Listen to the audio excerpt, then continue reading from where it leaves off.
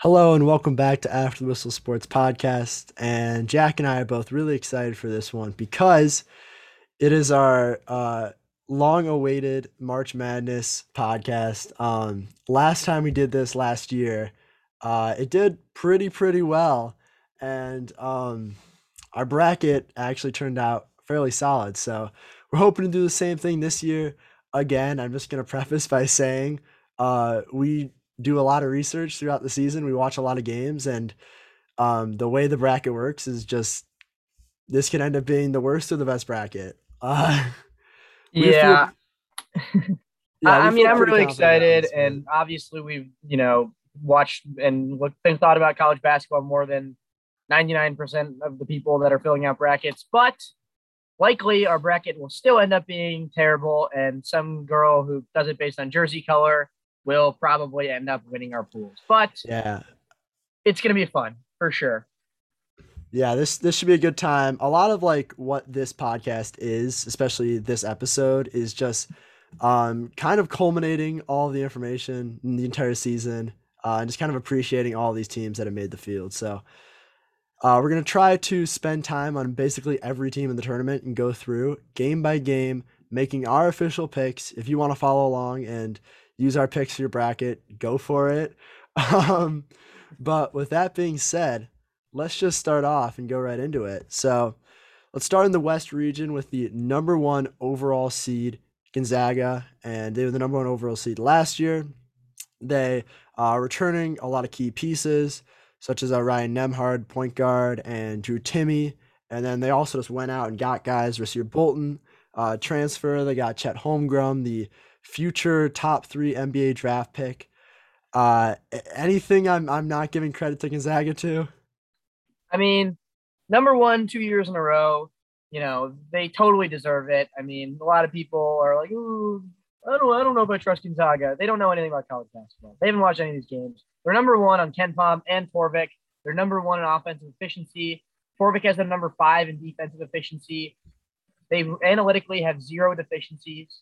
Their most similar profiles, as Torvik compares them, are 2019 Gonzaga and 2021 Gonzaga. Like also both number one seeds. Um, they're number two in field goal percentage, only after South Dakota State, who we'll talk about for sure. They're number one in field goal percentage defense. They don't shoot that many free throws because they just score. They don't really force that many turnovers because they just make teams take bad shots. Like I remember watching that game when they played UCLA, and it was just like Juzang kept just chucking up these terrible mid ranges, and it just looked like they're smothering the two big men just get blocks all the time. And I don't know if Yeah. there is a team that can knock off Gonzaga. Yeah, and I think for a lot of these top seeds, I think we're gonna go a little bit elementary for their first round matchup, and then maybe go more in depth when we go later on to the bracket. But I mean, Gonzaga, they're going up against the 16 seed Georgia State. Um, pick Gonzaga. Yeah, I mean Georgia State. They're a couple like again, it doesn't matter. Like this game's not gonna be close, but like they are really bad field goal percentage. They're 343rd in the country. Um, they won their conference. They don't really turn the ball over much. They do force a lot of turnovers. They let up a lot of threes. Look for Gonzaga to make shoot a lot of threes, even though their offense kind of runs through those big men. But yeah, I got the Zags moving on in this one. Yep. Now we have a really interesting 8-9 matchup. In my opinion, the best 8-9 game in this tournament. We got number 8 Boise State out of the Mountain West Conference, a conference that has, I believe, 4 teams in the field, unless you count Wyoming, because Wyoming's that fourth team in the playing game. But Boise State going up against Memphis with the Penny Hardaway led Tigers, who really turned the season around. I mean, I'm pretty sure we had a podcast a few months ago where we said that Memphis was a complete disaster, complete failure, and Penny Yeah. had to go. But this Memphis team is good. They've really finished their season off on some high notes. They beat Houston a few times. Jalen Duren. I mean, if you haven't seen this freshman play, you definitely have to check out this matchup. He is one of the more athletic and explosive big men, not only just freshmen, but in the entire college basketball. And The thing I like about Memphis a lot is their versatility defensively. Penny Hardaway led teams are always really solid defensively. I believe, help me out on this one, Jack, but Memphis has got a top 25 defense in the country. Yeah, they're 20th overall on Torvik, and I think they're even higher in terms of just defense. Yeah, they're 23rd defensive efficiency, 34th offensive efficiency. This is a team that can guard you in the post, that can switch 1 through 5. They can um, switch a lot of their ball screen stuff, and you really have to come up with a solid offensive game plan to be able to attack Memphis's stout defense. So I'll let you talk a little bit, then we'll give our picks. Yeah. The other couple things about Memphis is they're really freshman led. Duren and also Bates are really the guys who have stepped up. These guys are like 17 and 18 years old. But they also have, some veterans. DeAndre Williams has been really good, a defensive presence for them. Um, they're not a couple shortcomings of this team for sure. They're not super deep. They don't play that much of a rotation. They kind of turn the ball over a lot. They don't defensive rebound super well, but they are fifth in offensive rebounding, which I think just sort of speaks to maybe their pace of play. Boise State, I'll talk about them a little. They're another defensive focused team. They play very slow, but they're pretty balanced. They really just have not had that much of a schedule. The Mountain West, we talked about it on the last podcast. They have some good teams: San Diego State, St. Bonnie's, St. Louis, Colorado State. But I kind of think this is an ACC type situation where just because these teams, beat up on each other a lot doesn't necessarily mean that they're that good when you actually look at their numbers. So I think maybe a lot of these Mountain West teams kind of feel like they're overranked, in my opinion. Um, the one other thing I'll note about Boise State is they had a 42-37 win on the road at San Diego State. Just like a very odd game. It's an odd team. I don't know. Who do you like? Yeah, I just want to add really quick just a few things. Kind of flex my basketball analysis here, but Memphis is really not that pick and roll heavy. They only go to it about 3% of the time to the roll man and 10% of the time with the ball handler. But they get a lot of their offense out of spot up shots. They're averaging about 0.91 points per possession out of spot up shooting, which is fairly solid compared to a lot of these other teams. And Boise State, on the other hand, really spends a lot of their offense running off pick and rolls. They have the ability to stretch the floor a little bit more than Memphis. And so that's one thing to look for, is that if this game turns into a 3-point shootout, I really think Boise State will have the upper hand. With that being said, I think Memphis defense is going to be too tough for Boise State. I believe that Memphis is going to get out in transition and be able to run, and it should be a close game, but I feel like Memphis is just the all-around better team. Yeah, I totally agree. I like Memphis to win a close, low-scoring, defensive-focused match. Now let's get down to a 5 versus 12 matchup. And 5 versus 12 matchups, at least come tournament time, are the ones where you see a lot of upset picks happen. A lot of people fill out their brackets trying to get at least one 12 seed to upset a 5 seed, because it has happened, I believe, once every, 6 years or so? Or like for the Yeah, last 6 years has been a 12 seed that's moved on and I think advanced. so, something like that. And New Mexico is a very formidable 12 seed. They're actually pretty solid in terms of their efficiencies. I just really like this UConn team. Like, I believe UConn has what it takes to make a Sweet 16 run, maybe even an Elite 8 run. I feel like that their size inside with Adam Sanogo is not going to be able to be matched by New Mexico State. And for those reasons, I feel like UConn's got the upper hand in this matchup. Yeah, I'm definitely with you. I think UConn is really good. They're an offensive team at heart. You mentioned Sonogo. I think he's averaging 15 points and 9 rebounds a game. Also, senior guard RJ Cole, another huge piece of this team. Really just 1 through 5. Isaiah Whaley. This team is really good. They're number 1 overall in offensive rebounding, which is definitely going to give New Mexico State problems. They have veterans with tournament experience. They've had struggles staying healthy, which is why maybe they're ranked a little bit lower than I think their potential could be. I watched very early on in the year them play like a double OT game against Auburn. This was before Auburn was like a top 5 team. Auburn was like a top 25 team, and UConn was like, I don't know, 15. But it was the best game I watched the entire year. It was like 110 to 108. Like it was a phenomenal game. This team's really good. They play very slow. They haven't done great against other slow teams, but they've taken care of fast teams from my look at their schedule. I like this team a lot. I don't know if I agree with you that I think New Mexico State's that great. I kind of think they're a little overranked. They turn the ball over a lot. Their only good win is against Davidson, which like again is solid, but like I don't know. I think UConn wins and covers whatever, 12 Yeah. point spread or whatever. One other thing to note is in terms of we talked a little about their offense, but UConn's defense in the paint at least has been really, really good.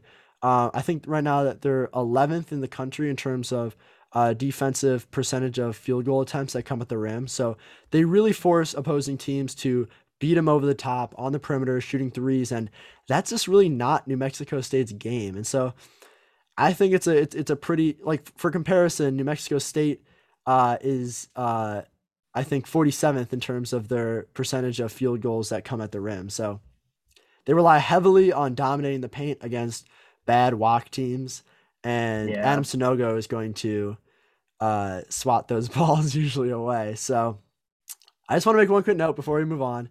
New Mexico State does have a couple of guys who can really score the ball. Teddy Allen is I believe, a transfer from Nebraska who is just a really good isolation shot creator, shot maker. And then they have Jabari Rice, who's another player who is in the 92nd percentile in spot up shooting. So they have two guys who can create their own offense on the perimeter, but I don't think they're going to be able to battle inside in the paint. So I got UConn there too. All right. Next Let's move on. matchup, Arkansas, Vermont. I know you really like Arkansas. Their defense is really good. They're ranked 14th. They've won lately over Kentucky and Tennessee. Those games were at home. Here are the things I don't love about UConn. I mean, not UConn. Sorry, Arkansas. They only shoot 31% from three. There's a problem come tournament time, for sure. They had a stretch where they lost 5 of 6 games, all to non-tournament teams, including Hofstra and Elon. I mean, they're playing better right now, but they had a neutral loss with Texas A&M just a couple days ago. Who I think Texas A&M could be in the tournament over Notre Dame, but whatever. But yeah, I don't love this Arkansas team. Vermont, on the other hand, I think is very solid. They're third in field goal percentage in the whole country. They're first in defensive rebounding. They don't really turn the ball over. They play slowly, and Arkansas hasn't played great against slow teams. They beat Florida, they beat Mississippi, they split with Mississippi State, they beat Missouri, which are all the slowest teams in the SEC. But these teams are terrible, and these games were all close. And honestly, I think there was another stat that a 13 has beat a 4 in the last 3 or 4 years. They have. I like believe, Vermont in this one. Yeah, so you kind of already. I've stated my opinion on Arkansas many times in this podcast, but this is one of those matchups where I'm kind of just upset a little bit because both these teams are teams that I really, really like. And I believe that both those teams have the opportunity to actually make a run in this tournament. Vermont is not a 13 seed that maybe gets a lucky upset against Arkansas and then goes away in the next round. If Vermont gets hot, they could go pretty far in this tournament. With that being said, I just want to make a couple of points as to why I believe Arkansas is not only poised to win this game, but to make even an Elite Eight Final Four run. Okay. Arkansas has guards who have played in the tournament before, who can create their own shot and could be effective when needed. JD Note is arguably one of the most improved players in the SEC all of last year. Really quick guard, can get a shot up over anyone, great creator. Even the best defenses in the SEC, like LSU and Kentucky, weren't able to handle him very well. And then we look at the other guys that are surrounded, and I really like Jalen Williams. He's a big guy who can handle the ball. He's a mismatch nightmare. To guard Jalen Williams, you need to have a guy who can not only challenge him vertically, but is also able to frustrate him on the perimeter, which I don't think there's many guys in the country who can do so, especially not in Vermont.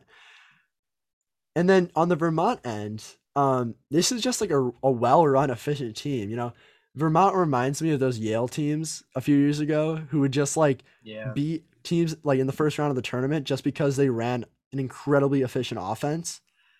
The problem with Vermont, I think, is they're gonna try to rely so much on their post-up offense. They go to the guy Ryan Davis, who's in the 97th percentile in post-ups with 111 attempts in the season. You mentioned that they're a pretty slow team, and sometimes a slow team can um, really get the advantage over a team like Arkansas who runs a lot in transition. But I don't think this is the case, especially in this matchup. And for those reasons, I like Arkansas to win. But if we're gonna have to concede somewhere, so I mean, like, I'm willing to take Arkansas if you really, are that like they could make the Final Four. And like, do I think they'll win? Like, probably. But I'm just saying, in terms of brackets, like, if you think a 4 versus 13 seed game is going to be pretty close, and obviously, yeah. 85% of the country is probably going to take I mean, Arkansas. I would for sure say like if I think this game's 3 o'clock, maybe like I would for sure skip work, tune into this one because or school. I know we have a lot of actually no, don't skip school, kids. But this Skip game should school, be watch college basketball all day. No. no, but this game should be a really good one. But let's move on. So we got Arkansas going through to the round of 32. This is another interesting matchup. We got Alabama as the 6th seed going up against the winner of Rutgers and Notre Dame for the 11th seed. First of all, I just gotta say right now, Notre Dame should not have made the tournament. I I agree. feel like that's a fairly non-controversial statement. I believe, but here's the thing. With that being said, I don't think Rutgers even wins that playing game. I think Rutgers is not very good either. Like I mean, tell these me you two, would not rather see Texas A&M play SMU than these two teams. I would much rather see Texas Yeah, A&M play I SMU. agree. Listen, okay, I know that we like focus a lot on Big Ten stuff on this podcast, but I mean we've seen Rutgers all year. Like this is not a team that you should feel comfortable with winning any game. They have a guy OJ Amorie who's a really good big man. I believe he's 6'10", really long wingspan, can stretch the floor. Um, of course, they have Geo Baker, Ron Harper, but we've seen this story before. The Rutgers come tournament time. I don't like big slow guards like Ron Harper Jr. and Geo Baker in the tournament, and that could just be something with not even backed up by any data. But I feel like those guards end up getting bogged down, especially when there's a lot less fouls called in the NCAA tournament compared to the Big Ten. I don't know, man. I I think mean, Notre Dame. we saw that exact thing play out with Rutgers against Houston last year in the what was it, Sweet 16? Yeah, but that was a different type of thing because, like we said on the last year's podcast, Houston versus Rutgers was going to be a slogfest between two teams with limited offenses and absolute like. There. I mean, people left with black eyes in that game. Like, that was a physical matchup. I Yeah, don't I think mean, Notre Dame. I don't think Notre Dame can actually lose to this Rutgers team. And now that yeah. I said that, I'll I think slander these teams a little bit too. Notre Dame is 2-8 in quad one and made the tournament. That's terrible. I mean, honestly, like, I don't really like this game. Like, I don't think Bama is that good either. Like, their offense is ranked 12. They play very fast. They turn the ball over a lot because of that. They foul a lot because of that. They're only shooting 31% from three, which is like a very large departure from last year where they were shooting very well from three. They have 13 losses, including 2 in quad three, which is Mizzou and Iona. They have some weird good wins, like they beat Gonzaga on a neutral court and they beat Baylor. But like they basically needed to score 95 points to win all these good games. And when you can't shoot the three, like if you miss a lot of threes, like and even if you play that much in transition, you're not gonna beat these teams. I I mean I think they're gonna beat either Rutgers or Notre Dame. You know, well, Rutgers has a lot of stupid wins at home that make their resume look very inflated. I think A&M and SMU are more deserving than either of them, and like whatever. But I like them. yeah, I'm gonna say either team who Rutgers or Notre Dame who makes it through into the field. I believe Alabama beats both those teams, to be honest. And I would love, you know what? Like I said, I think Notre Dame's gonna win, but a Rutgers versus Alabama matchup would be either the most disgusting basketball you've ever seen, or it'd be like the best. Like there's nowhere in between. Yeah, I Because agree. Rutgers, I believe, led the Big Ten in steals. And they're a team that really likes to slow it down. And I'm looking at the shot chart right now. So I have the shot chart for Alabama pulled up, and you could see only red dots around the 3-point line and in the paint. Nothing around the perimeter, around the mid range area versus Rutgers, who's basically the complete opposite. They got dots all over the place. And I think a lot of the reason for that is Geo Baker and Ron Harper Jr. just being able to do what literally whatever they want on the offense. With that being said, I agree. Bama should beat both these teams. Um, I think Nate Oates has this team ready in the tournament.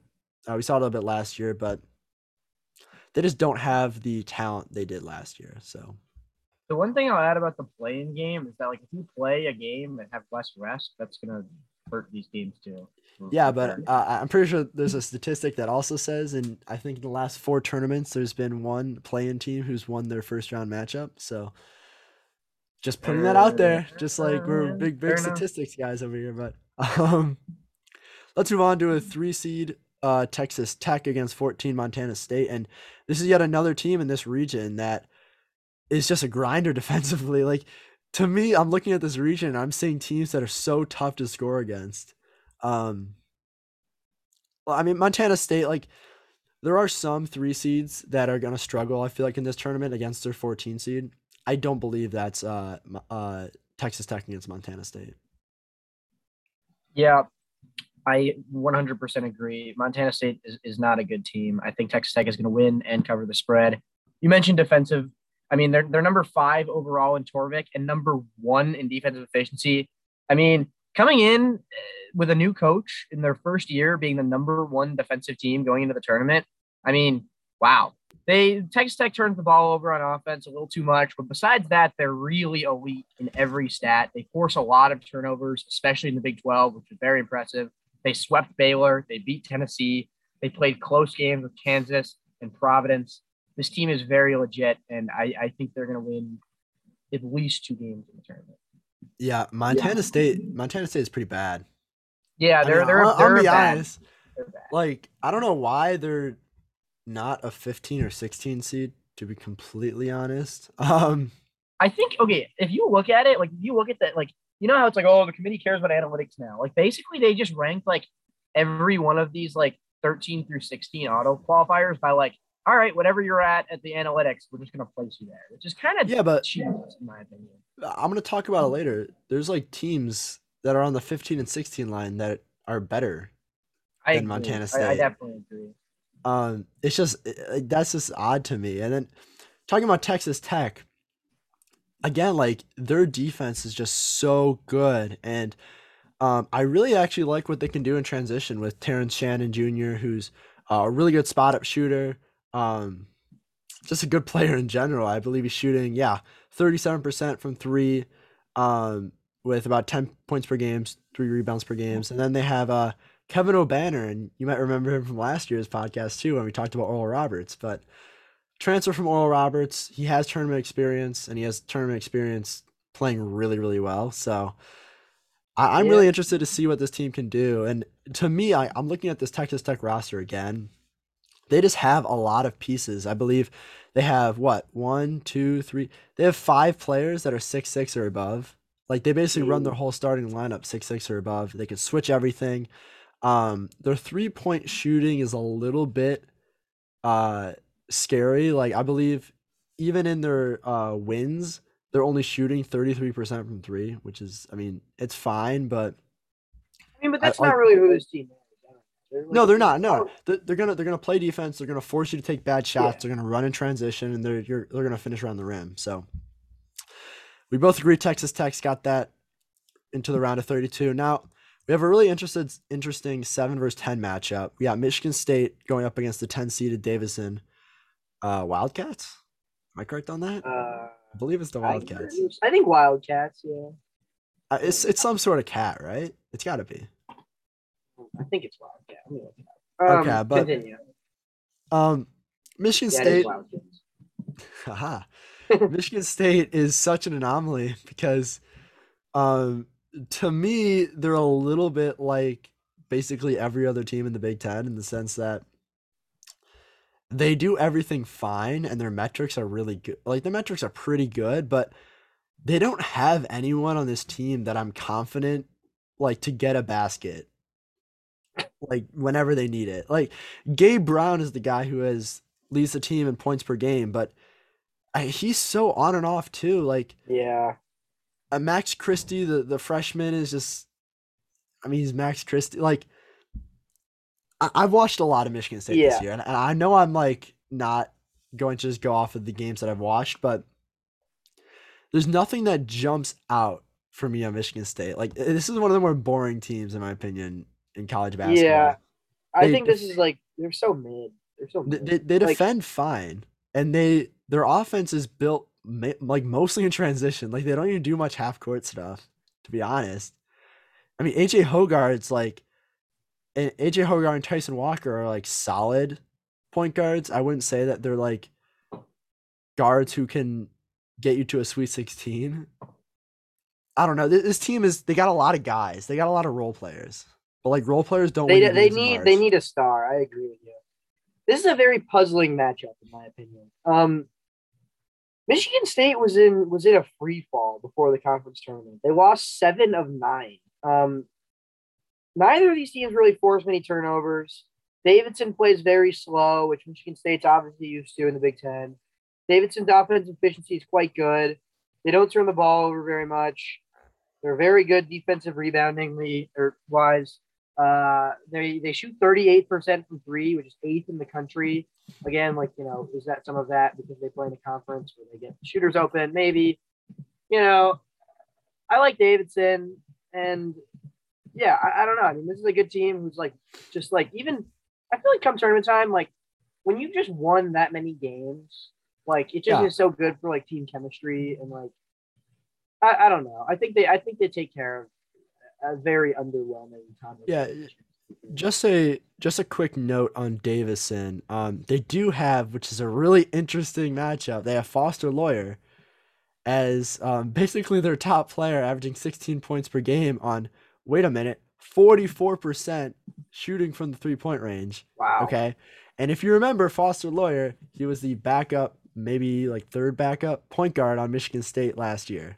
So a little interesting matchup for Izzo and Michigan State against their former player who's now Australia basically revenge tour. revenge tour. But no. Like you think that 44% from three is a really good 3-point percentage, right? On 164 attempts. Yeah. Well, what about this? They have another kid, Hyun Jung Lee, who's averaging 16 points per game on 38% from three on 204 attempts. Oh my Okay. god. But wait, wait. There's more. Like what? More guys shooting over 40% from three? Oh wait, Okay. wait. Holy crap. Mike Jones, okay. Another kid on this team, 6'5" junior, shooting 42% from three on 160 attempts. This might be one of the best 3-point shooting teams we've ever seen in the tournament. Like they have 4 guys who can just absolutely light it up from 3-point range. And looking at the games that Michigan State has lost, they've all been to teams where they've let up like basically over 39% 3-point shooting. I think Davison wins. Like I'm actually fairly confident about this pick. Yeah, I agree. I mean, you see like Michigan State, the teams they've struggled against are like they lost by 26 at Iowa, which is like another one of like these very similar teams. Yeah, Wisconsin with Johnny Davis. I agree with you for sure. Listen to this I stat do. too. When Michigan State's opponents have a 3-point percentage better than 35%, they're 5-6. Dang. Yeah. Huh. So And they're that definitely going to shoot at least 30. I mean, it seems like they're average. They're like T as a team, they're shooting like 37%. as No, a it's team 38%. in wins, they're about 40% 3-point shooting when Davison wins games. I Yeah. mean, No, that yeah. is really, really good. So I Hammer think we both Davidson money line is what I'm hearing. yeah, I mean I think we both agree Davison's gonna win this. And you know what? Like we're gonna get to this in the second round, but I don't think that's it for Davison. Okay, Well, let's talk about who their opponents might be. We got number 2 Duke versus number 15 Cal State Fullerton. This before we obviously talk about Duke, who's like obviously going to win. Like Cal State Fullerton this they should not be in the tournament. This is a Mickey Mouse championship against the rightful Long Beach State. We love Long Beach State here on the podcast. This team has CS Fulton has 0 quad one wins and 4 quad four losses, and they Yo, get to there's play always Coach K. there's always room for one quad. Okay, there's 0 so far. 0 quad one wins so far. Can you imagine if they knock off Duke in Coach K's last game? That would be awesome. Listen. If Duke if Coach K's last game ends with a loss to a team whose logo is literally just an F, it's for okay. Look this up. It's literally just a orange F. Cal State Fullerton Titans. You couldn't make a Titan or something. You couldn't like have a Yeah, little lightning bolt. I don't know. that's fact. Ugh. Okay, well, you want to Duke's talk gonna about win. Duke or should I talk Yeah, first? I mean, I'll talk about.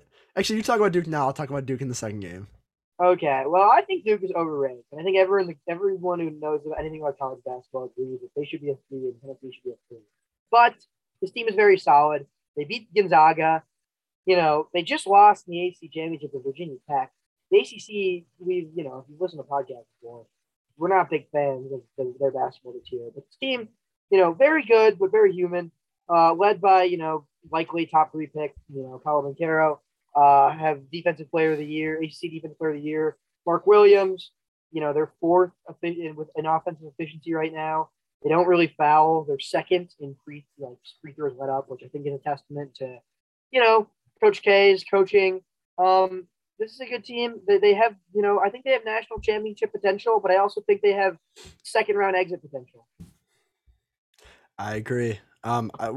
Let's try to hurry this thing up. I'll just move Duke over because I think we both think Duke's gonna win this round matchup. And okay, so I think what we're gonna do now is we're gonna go through the round of 32 teams for the West region. And just continue on with this for each Yeah. region. So now we go back up to the top. Gonzaga against Memphis. This one should be. I think this is one of those games where Gonzaga starts off a little bit slow because they're struggling a bit against Memphis's defense. I feel like Timmy might struggle a little bit against a guy like Duren, who's just so athletic. And we saw it a little bit last year with Tamu Chachoa. Hold up. Last year in the championship game on the forward from Baylor, Joe Big Tamu guy. Chachoa. Okay, I just butchered that name, but we saw that faster guys can cause Drew Timmy to have some more struggles, but I just think Gonzaga's transition play is so electric that I honestly don't think Memphis can score enough points. Yeah, I mean, I like Gonzaga too. It's just like at the end of the day, they just have too many scorers. I think. I mean, Memphis is great defensively. They have 3 or 4 guys who are very good defenders. Gonzaga's defense is gonna smother Memphis. Yeah, I just Memphis is very good. I think, and they're gonna have a very hard fought first game, assuming they move on. Penny like these freshmen have done. You think they're gonna go to the draft, both of them?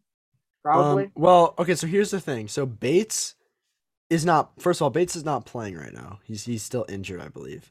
Is he? Oh, Uh really? He's not gonna be Still back. injured, Okay. and because he reclassified and he's still only like 17, I think, or something like that. Is he still? I mean, he must have just turned 18. He's not eligible for the NBA draft this year. So Okay. he's staying for sure. Oh my God, this guy's Duren, birthday was in 2004. Sorry. yeah, yeah. Duren is leaving. He's projected top 10 pick. Yeah. Okay, that makes sense. All right. Well, yeah, I like Gonzaga. I mean, Yeah, I think we could move them along. Let's move on to what should be a really awesome 4v5 game. Arkansas against UConn. This one to me is also interesting. I actually think Arkansas has a better matchup against UConn than against Vermont. Like I think Vermont poses more threats to Arkansas's style of play. Um, Again, like I've been riding with Arkansas this entire time. Like I believe guard play is what wins you these games in the tournament, and there's no. Well, I'm not going to say that, but a guard that I definitely would like to put some stock in is JD Note, which I talked about earlier. Um, I mean, like the supporting cast of Arkansas is also like really solid. I mean, Stanley Umude, I believe that's how you pronounce it. Audius Tony is really good. I talked about Jalen Williams, but like Devontae Davis can provide some shooting off the bench. I don't know. Like I just A I few don't things. think. Okay, continue. Go. Yeah, I was just gonna say I agree with you. I think Note is really good. I think RJ Cole is a senior, and I think he is going to play up to that, up to his potential in the tournament. I think another thing is if we're pretty sure UConn is going to beat New Mexico, if we're more sure UConn is going to beat New Mexico State than we are that Arkansas is going to beat Vermont, like math wise, it makes sense to pick UConn Oh no, because there's a for chance that sure, Arkansas won't even make for it sure, that far. for sure. So Okay, so we're I mean, taking UConn, yeah, we're gonna go UConn. but that should be a really good game. I agree. That should be good. I think if UConn wins this game, it's going to be because RJ Cole is gonna basically take over. And it's like, and Arkansas is big. Like he's good. He's good defensively, but I think like Sonogo is just like a bigger impact on games. Yeah, but You know, Sonogo is not gonna be able to defend Williams. Like I don't think you understand like what this Arkansas team does. Like they don't just do like Williams is on the perimeter just as much as he's in the paint. And so like yeah, to force a guy like Sonogo to come out and guard Williams basically along the 3-point line, I feel like that's gonna be an issue it's for interesting, and that might hurt UConn's rebound, but we'll see. we'll see. So we'll advance UConn for now to the Sweet 16. Um, 6 versus 3 matchup, Alabama against 3 Texas Tech. I really like Texas Tech this year. Um, I think that their defense is just a little bit too much for Alabama. Um, Alabama against really like solid defensive teams hasn't done all that much. Um, I mean they beat guys like Gonzaga, but again Gonzaga's like not the best half court defense. Texas Tech is. I mean they got athletes all across the floor. They can run with Alabama. Um, I feel like this game is going to be whoever has the most points in the paint is going to end up winning this game. So I think they're both going to struggle from 3. But I like Texas Tech. Yeah, I don't think we need to talk about it too much. I like Texas Tech too. I just think like Bama is not ready for the kind of defense. Like the only teams in the SEC that I feel like are playing even remotely the same caliber defense is like LSU, Auburn, maybe. Like I mean, I don't Yeah. know. Like I think Texas Tech, like, yeah, this is a dangerous team. Let's move on to the 10 seed Davison Wildcats against Duke at the number 2 seed. This is a scary game for Duke. You're going up against a team with a lot of seniors. And we know how that traditionally turns out in matchups between older teams versus a team like Duke who has a ton of freshmen out there. And listen, like when Duke's players are all focused in, locked in, ready to go, and playing their best ball, they're not going to lose. I agree. But I just think that I feel like Davison is a tough matchup for them. Not in the sense that Duke can definitely score on Davison. I just worry about Duke's defense a little bit against like a smaller, just grittier team. Yeah, I mean, especially a team that shoots that many threes. And it's hard to know, like, whether come tournament time, a lot of these teams who've shown flashes of being the best team in the country or a top 5 team in the country, or even, Memphis, like a top 25 team in the country, is going to show up. And that's the whole thing. But, I mean, I don't know. I would be okay with taking Davidson. Like, do I think Duke's going to Same. win? I mean, the only other thing I will say is like the whole thing we just talked about with UConn odds wise. Like if we think MSU has a higher chance of beating Davidson than CS Yeah, Fullerton has but a good chance. I think MSU could beat Duke too. Yeah, no, that's A fair. team that's going to beat Duke is going to be a team that can really get down, get gritty, and basically force Paolo Banchero to do everything by himself. Like if you take AJ Griffin and Trevor Keels and some of those other guys like out of the game, basically, which you can do, which Virginia Which Tech we've did just a seen few teams days do. ago. Yeah, Virginia Yeah, Tech. if you can take those other guys out of the game and just be more physical, you can beat Duke. I mean, it's not like Duke hasn't shown that they can completely implode on themselves. So, I mean, I'm fine taking Davison if you want to do that too. Do it. All right. So now we have our Sweet 16 matchup in the West. Let's go up to the first matchup: Gonzaga against UConn. Um, I think Gonzaga runs these guys out of the gym. to be Yeah, honest. I don't think it's a good matchup for sure. I Uh, mean, UConn's like been pretty good against some of these quick teams who play in transition and slowing it down. But Gonzaga, in my opinion, is just like a different caliber. Like I don't think UConn. especially especially the matchup between Nemhard and RJ Cole. Like Nemhard's one of those guards who can actually match up RJ Cole and just like you don't need to hedge ball screens at all. Like you can just let him do his work. Like the end Um of the day, yeah, I just think like Gonzaga, like UConn doesn't have two big men that can guard Timmy and Chet. Like well they're no, gonna they I think they go Jordan Hawkins to guard Chet. Because but Hawkins isn't he like 6'8" or 6'9"? okay, Hawkins is 6'5", but he's like the most athletic kid on the team. Like he can I feel like that would be what they're gonna do. Like he I can mean, guard him. maybe, but like you think Chet's not gonna drop 25, a 7'1" dude who shoots threes on somebody who's 6'5"? I don't know. I mean Chet goes against guys who are 6'5" all the time in the West Coast Conference. Yeah, I mean, and that's why Gonzaga's won 30 Yeah. games or whatever. But Okay, but like who guards him? Tyrese Martin? Isaiah Whaley? I agree, this is a bad matchup. I think Gonzaga's gonna win. Yeah, I feel like we're just coming up for reasons why Gonzaga's gonna win even more. Yeah, we are. I mean, yeah, okay. Yeah. All right, let's move on. The other Sweet 16 matchup, Texas Tech against Davidson. Texas Tech, man, like they're just so gritty. Like they can play in their team's built for March because they have guys that can go to create their own shot. They have pretty solid guard play, and their defense is just incredible. Yeah, I mean they don't, they're especially on the perimeter. Like Davidson, the reason if we think they're gonna beat Duke and Michigan State are just like they're gritty, they're small, they're quick. Texas Tech is just like not happening. Like I agree. Let's move Yeah, on. so we're gonna move Texas Tech out there. Then in our Elite Eight matchup, Gonzaga against Texas Tech. Who do you got? Gonzaga. Like I don't know. There's not much to it. Like I mean, like I agree. Texas Tech is very good. Like an Elite Eight run. By like this region is like not all that. I don't know. Like I find it hard to believe any of these teams can beat Gonzaga. What do you think?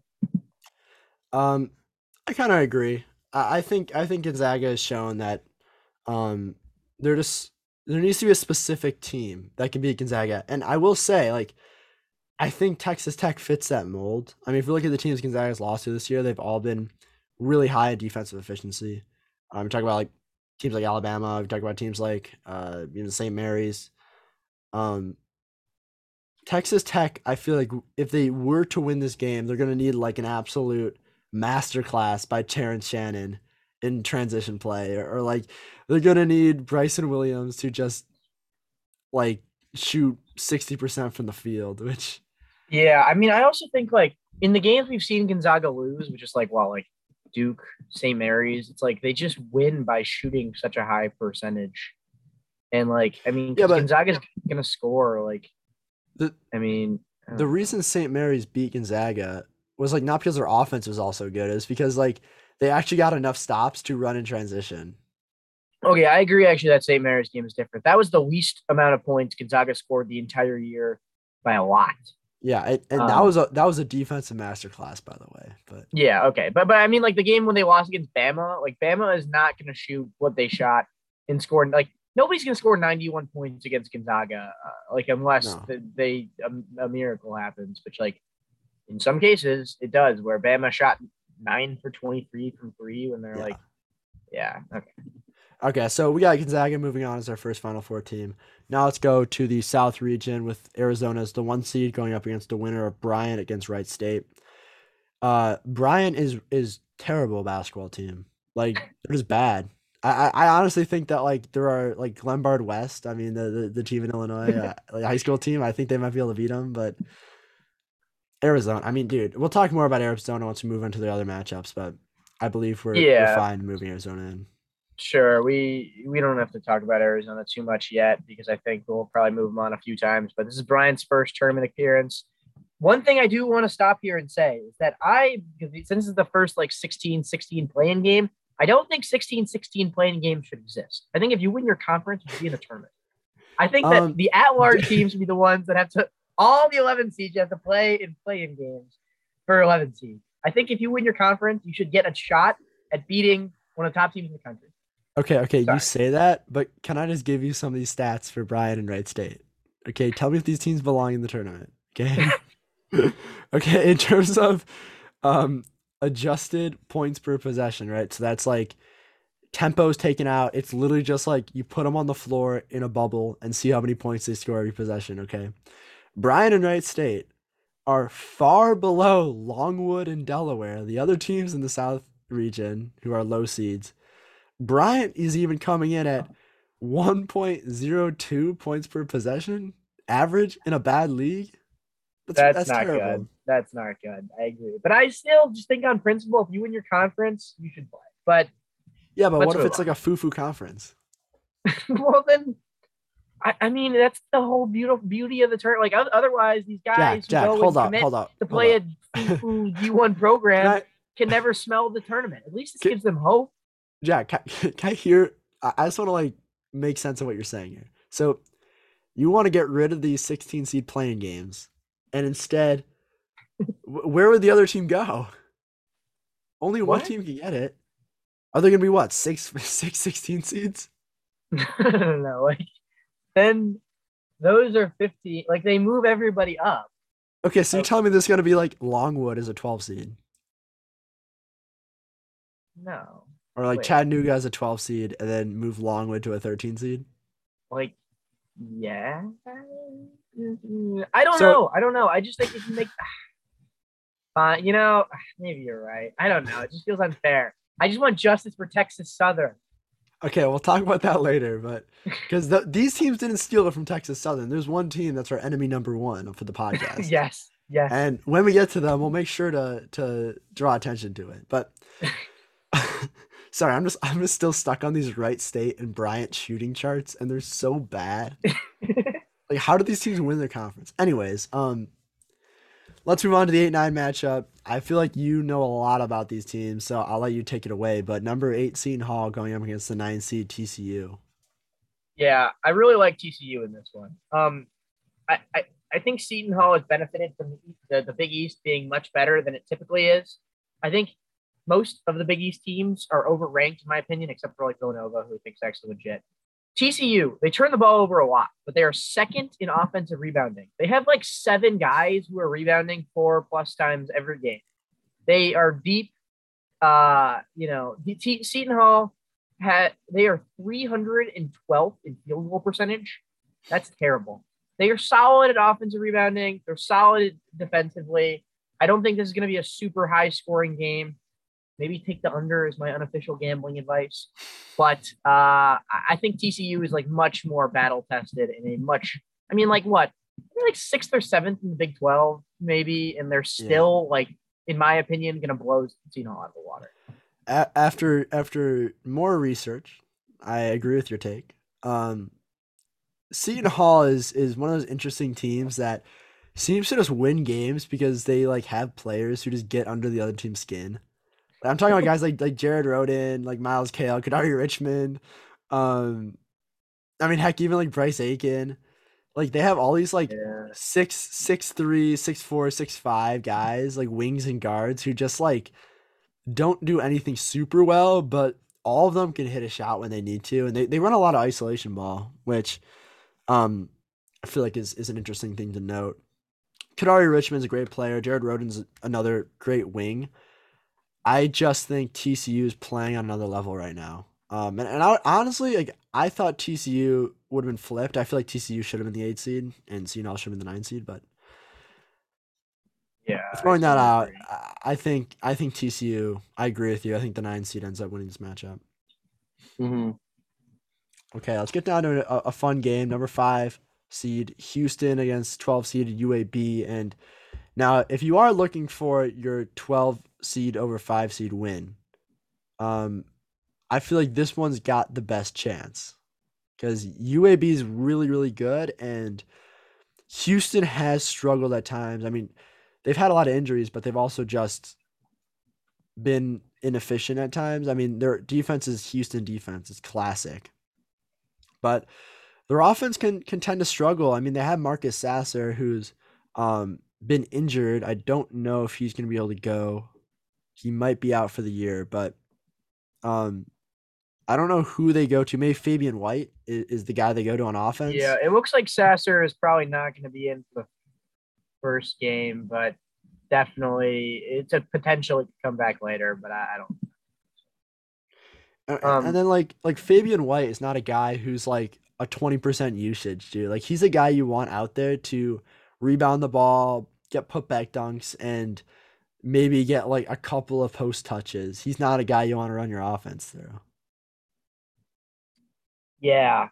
I think the analytics team. We talked about this a while ago, not on the podcast, but analytics kind of lie in terms of Houston. Maybe it was last week on the podcast. I don't I think know. it was, They're yeah. second in KenPom right now. They're tied for second with TCU in offensive rebounding. They're very solid all around. Three of their five losses were 2-point games against Wisconsin, Alabama, and SMU, which are all good teams. They basically ran the conference besides two losses against Memphis. But they really do not have any impressive wins. UAB is an offensive team. They shoot the three ball very well. They play slowly. It's definitely going to be a half court game with a lot of defense. I think UAB keeps it close.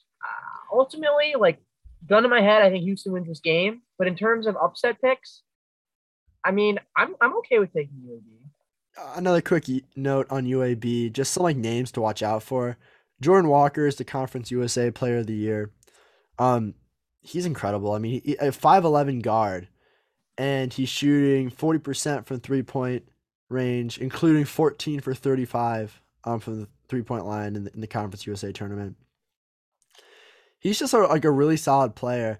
The thing I worry about with UAB is that they're just going to be pushed out of their offense completely by Houston's just chaos. I mean, Houston's one of those teams where you need guys to be able to kind of weather the storm a little bit and stick with their offensive stuff no matter what. And I don't know if UAB has like enough pure scorers to do so. And they also just don't have that much size in general, which I believe can pose a problem.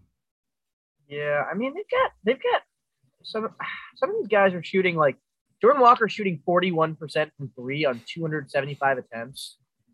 I mean, they've got another senior, Erdl, shooting 39% on 155 attempts. And like those are really the two guys that score for them. I mean, they've got a couple other big guys who sometimes do stuff, but I kind of agree with you in that this is gonna be a tough one. But I don't know. What do you want to do? Um, I mean, I feel like people are gonna want us to pick UAB, but like, I kind of think Houston's still gonna win. Like, I don't think this is Houston's demise yet. Like, that's gonna come. Don't worry. But I don't think this is like the point where Houston loses.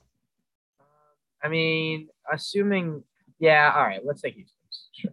But Okay, if but UAB upset happens, you can also say we'll also say we called it on the yeah, podcast. we're pretty So, wishy washy on that stuff. oh So yeah, so every game we can say, look at us, it's great. yeah, I know. We go back to like Vermont. We're like, dang, we almost picked Vermont. Like, you heard I'm it here actually gonna first, take though. Vermont in my brackets though, so whatever. But yeah, let's talk And about I like Illinois Vermont. I like Chattanooga. Vermont. This is another very interesting game. Illinois Chattanooga. Listen, give me Chattanooga. I'm gonna start off with my pick, and then I'm gonna Wow. give some explanation for those at home. Illinois is a good team. Um, Kofi Coburn is Kofi Coburn, super efficient shot blocker, rebounder, just so hard to handle. Um, he can't pass like at all. Like double teams will actually do some work against Illinois. The thing about Illinois that I really like is that they have like basically besides Coburn, all guys who can shoot the three ball. Alfonso Plummer is the best 3-point shooter in the Big Ten last season. Trent Frazier is another guy who can just go Trent Frazier mode and do his own thing. Basically, put up 9 points in like 4 minutes. Curbelo has struggled at times, but he's a pretty solid guy at like as a point guard, a secondary ball handler to Frazier. Coleman Hawkins is an interesting piece.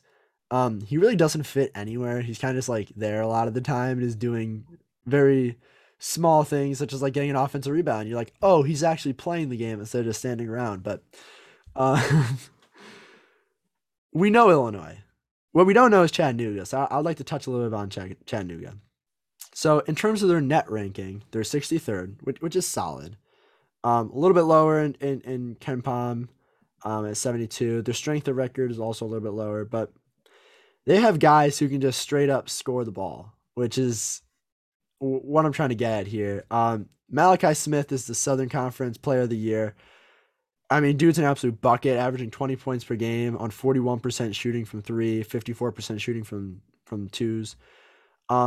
This team's also like a really solid free throw shooting team, but that's not really where I want to focus. They have a kid by the name of David Jean Baptiste, who's another senior, who's able to basically score the ball at will from all three levels.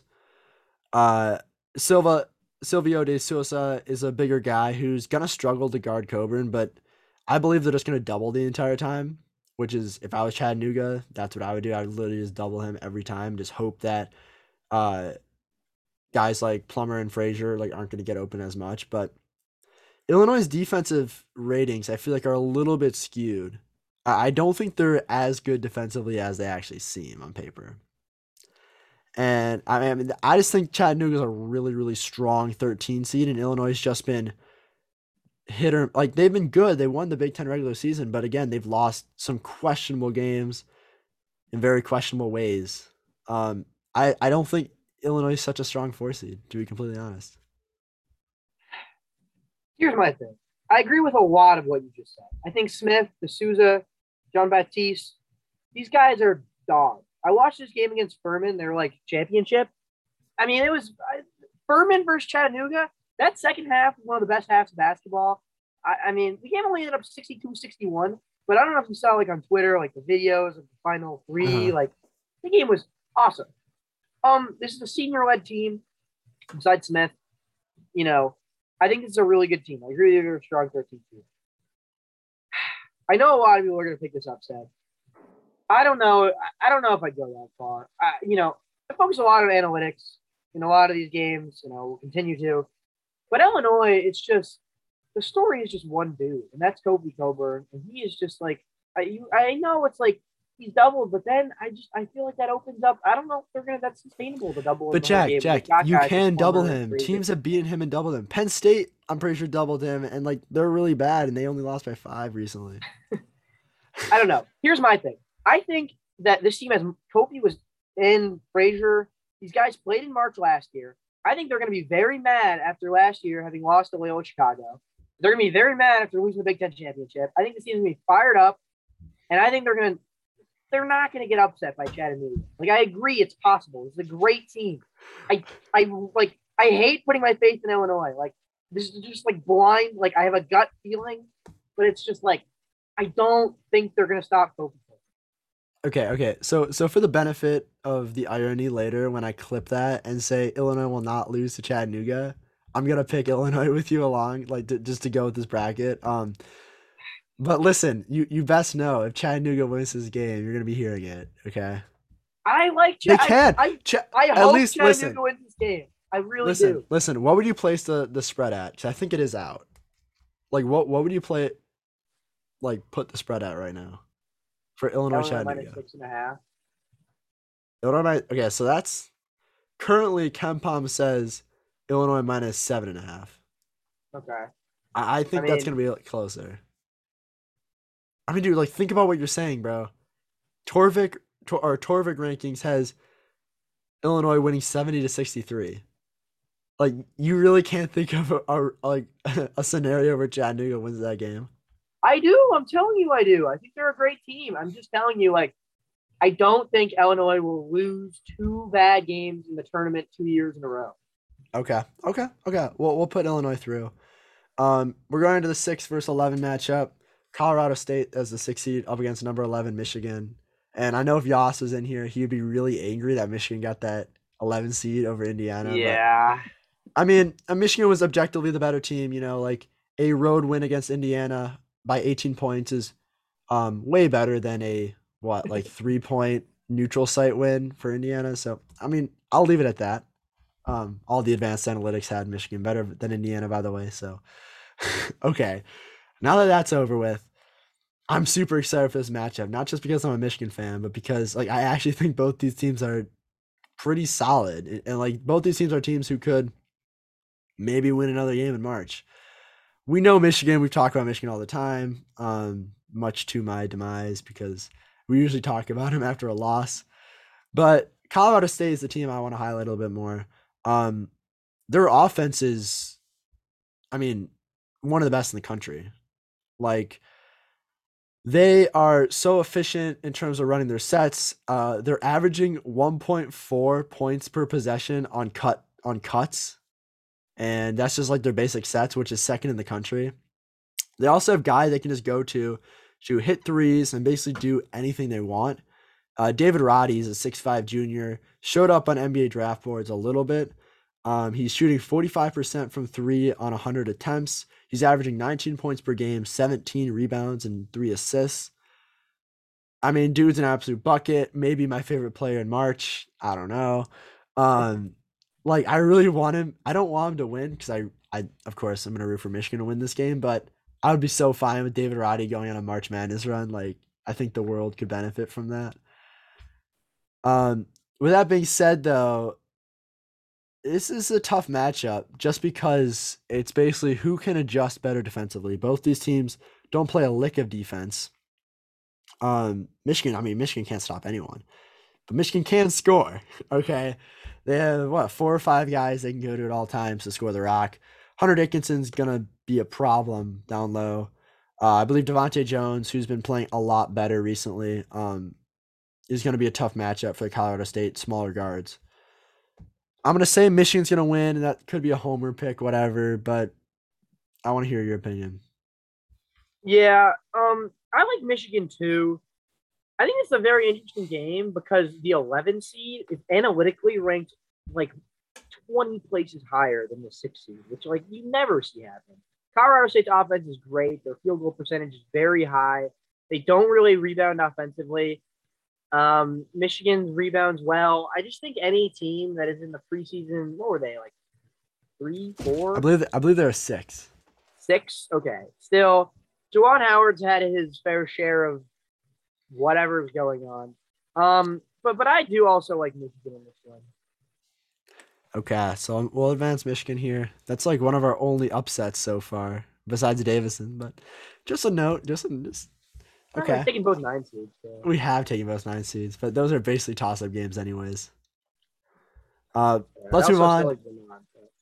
Uh, okay, I get another matchup I really don't like because both these teams are teams that I thought may have gotten the short end of the stick in their selections. Tennessee should be a 2 seed. They should. Um, they're Definitely. I mean their analytics are off the charts. They're a good team. With that being said, it's Rick Barnes in March. We know how that ends. Um, Tennessee loses a lot of games in March Madness. Like look recently, they have all the talent. They lose a lot of games. They're gonna win this game, just because they're so good defensively. And Kennedy Chandler is one of those guys who you just want to root for in the tournament. Longwood is a sneaky good 14 seed. Okay. Like, this is the first time in Longwood school history that they've gotten into the tournament with the auto bid. With that, they stand no chance. I mean, Tennessee is a bad matchup for anybody, but like Longwood, that's tough. Yeah, I definitely agree with you. Tennessee should be a 2 seed. They're ranked third in defense. They're ranked 7th overall analytically. They just won the SEC. They've been battle tested. Sucks for Longwood. First tournament in program history. It's a senior led team.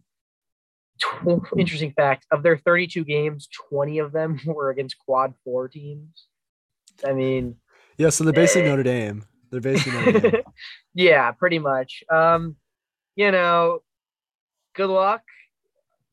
Longwood Lancers. It's a sick name, but I don't see that.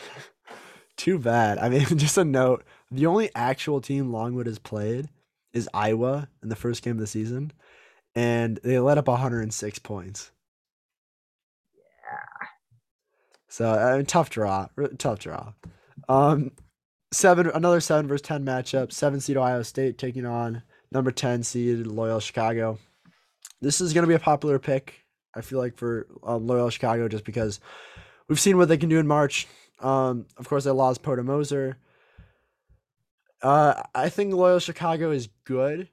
I don't think they're Ohio State level good. And we've seen a bad Ohio State. Like right now, like their last few weeks have been bad Ohio State. And even bad Ohio State, I think, can beat Loyola Chicago. I just think EJ Liddell is a handful. Um, Ohio State's going to need some guys to step up who haven't performed well recently.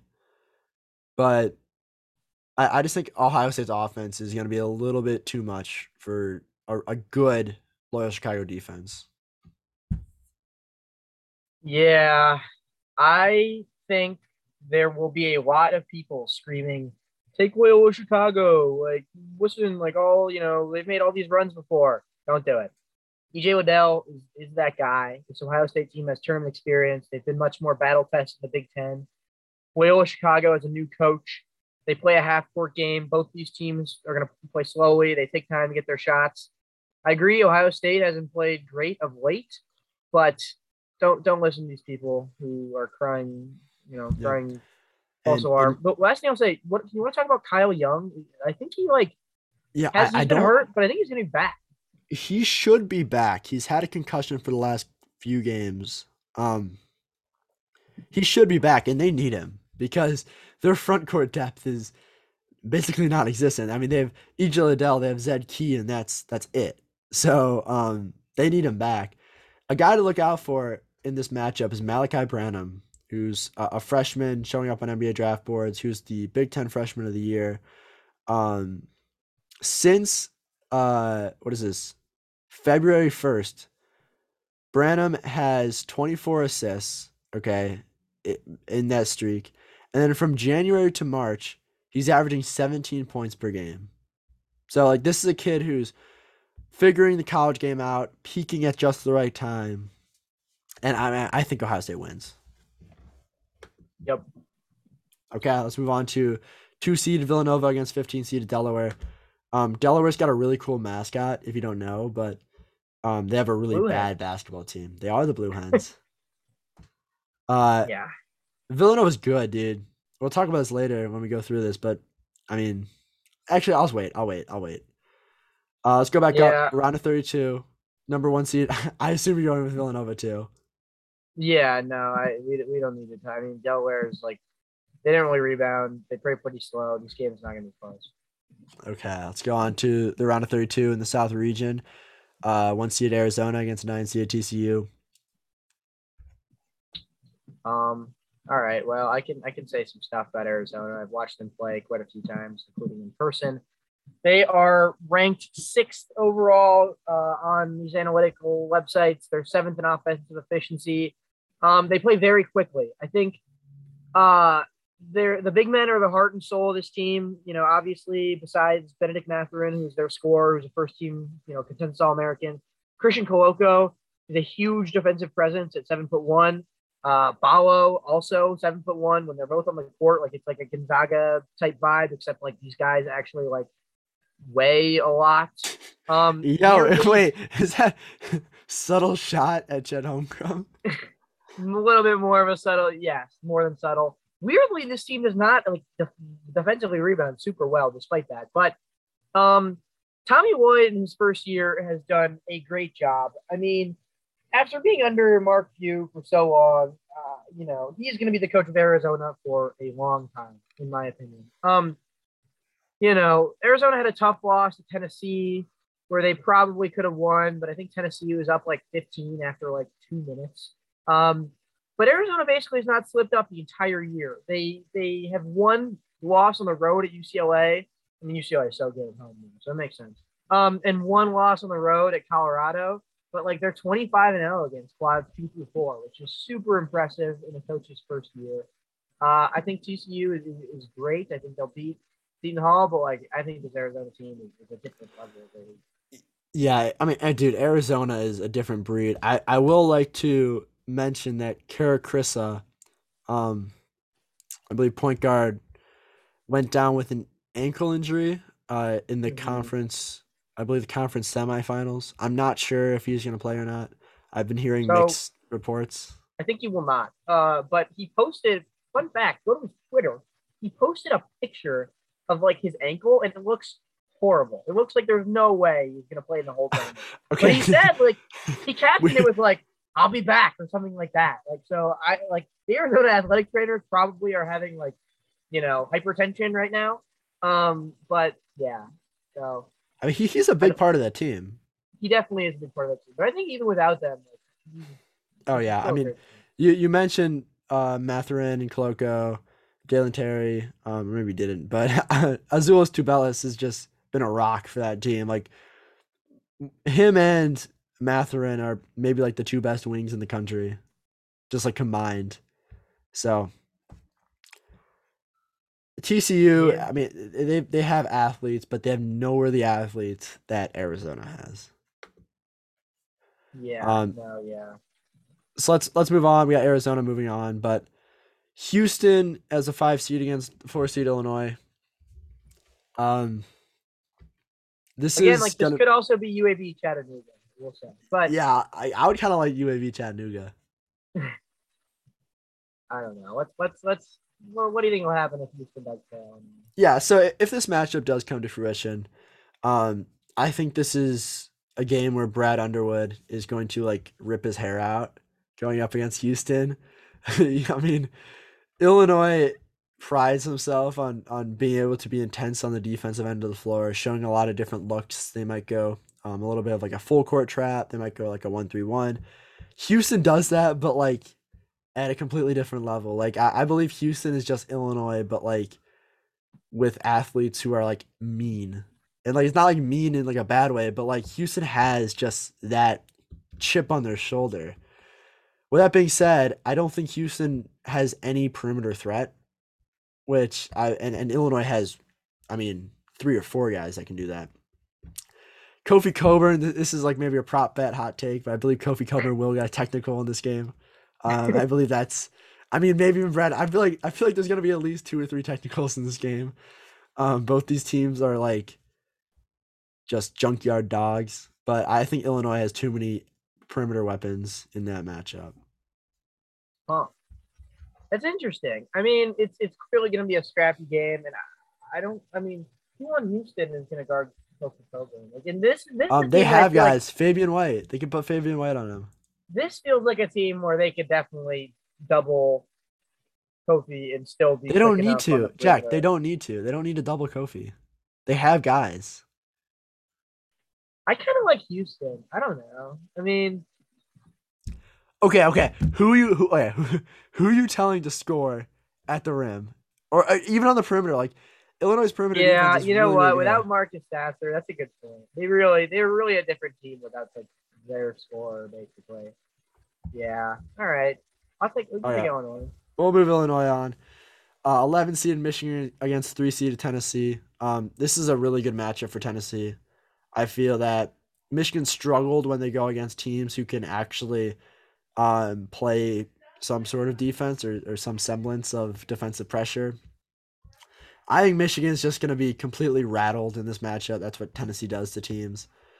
Um, I mean, I think Tennessee wins this game just pretty simply. Yeah, not much to it. And the other thing is like Colorado State could also be the one they're Yeah. playing.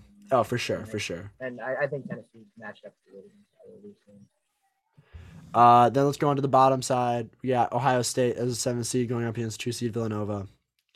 I mean, I hate to go all chalk, but like Villanova is a much better team. Yeah, I mean Ohio State's. I really think they're winning against Loyola Chicago, not that much because Ohio State's a juggernaut, but because Loyola Chicago is like not all that this year. I think Villanova. We haven't really talked about it. Colin Gillespie. I mean, is there has there been a point guard in the country that's been better than Colin Gillespie this year? Well, let's see. No, no, Okay, they don't I exist. don't really think so either. The ju- what is it? Justin Moore. Justice Moore. Um, Justin Moore. Justin Moore has been another like really good wing scorer. Villanova plays super slowly.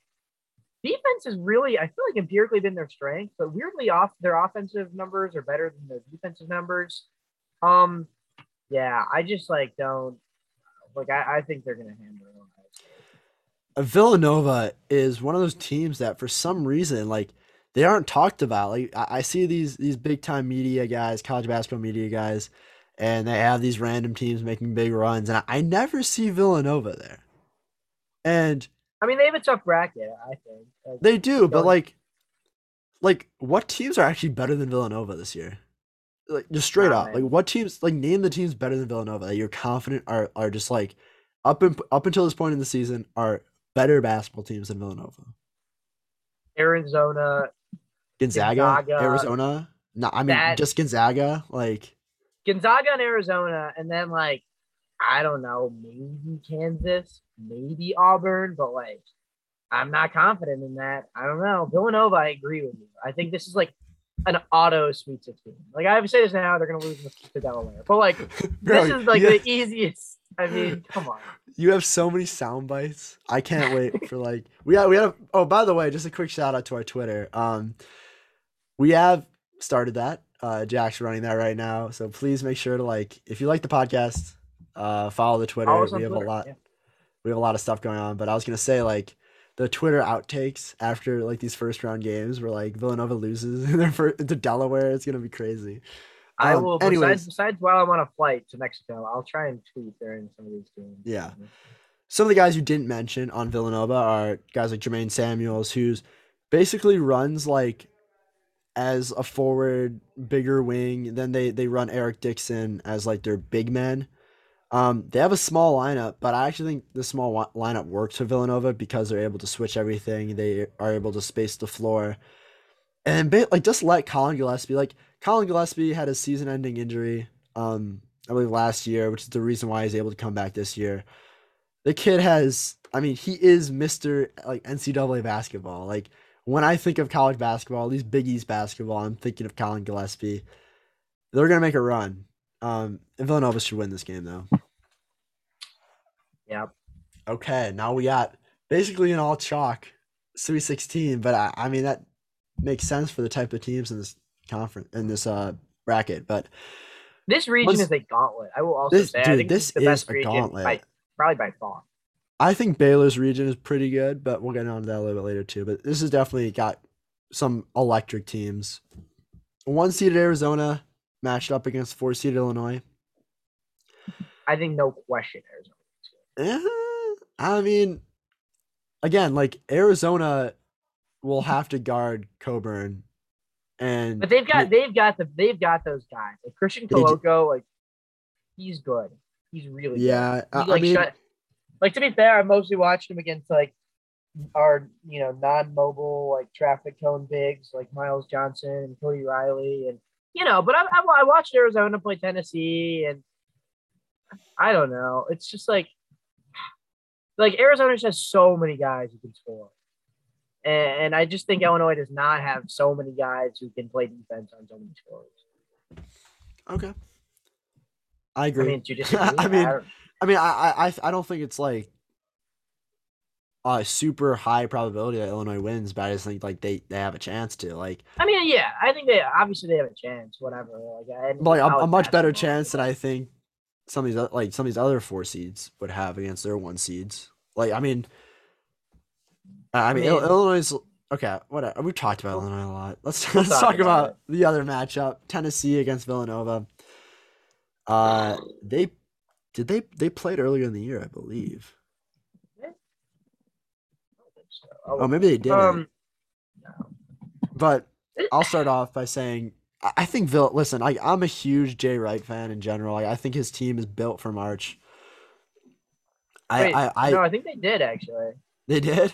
Okay, so I Yeah, was I right. think Villanova beat Gonzaga by, or not Gonzaga. Villanova beat Tennessee by 18 in like the fourth game of the year in November. Okay.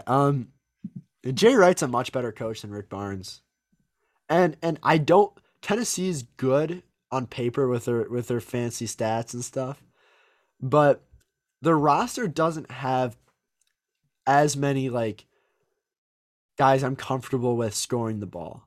Like Kennedy Chandler's a great guard, but he's a freshman. Like you don't know how he's gonna react to Colin Gillespie going up against him. Like that's a matchup where Colin Gillespie's gonna eat. Like he's gonna absolutely feast against Kennedy Chandler. He's a great player, but I've seen this before, right? Like you see Jay Wright just pick on younger teams. Like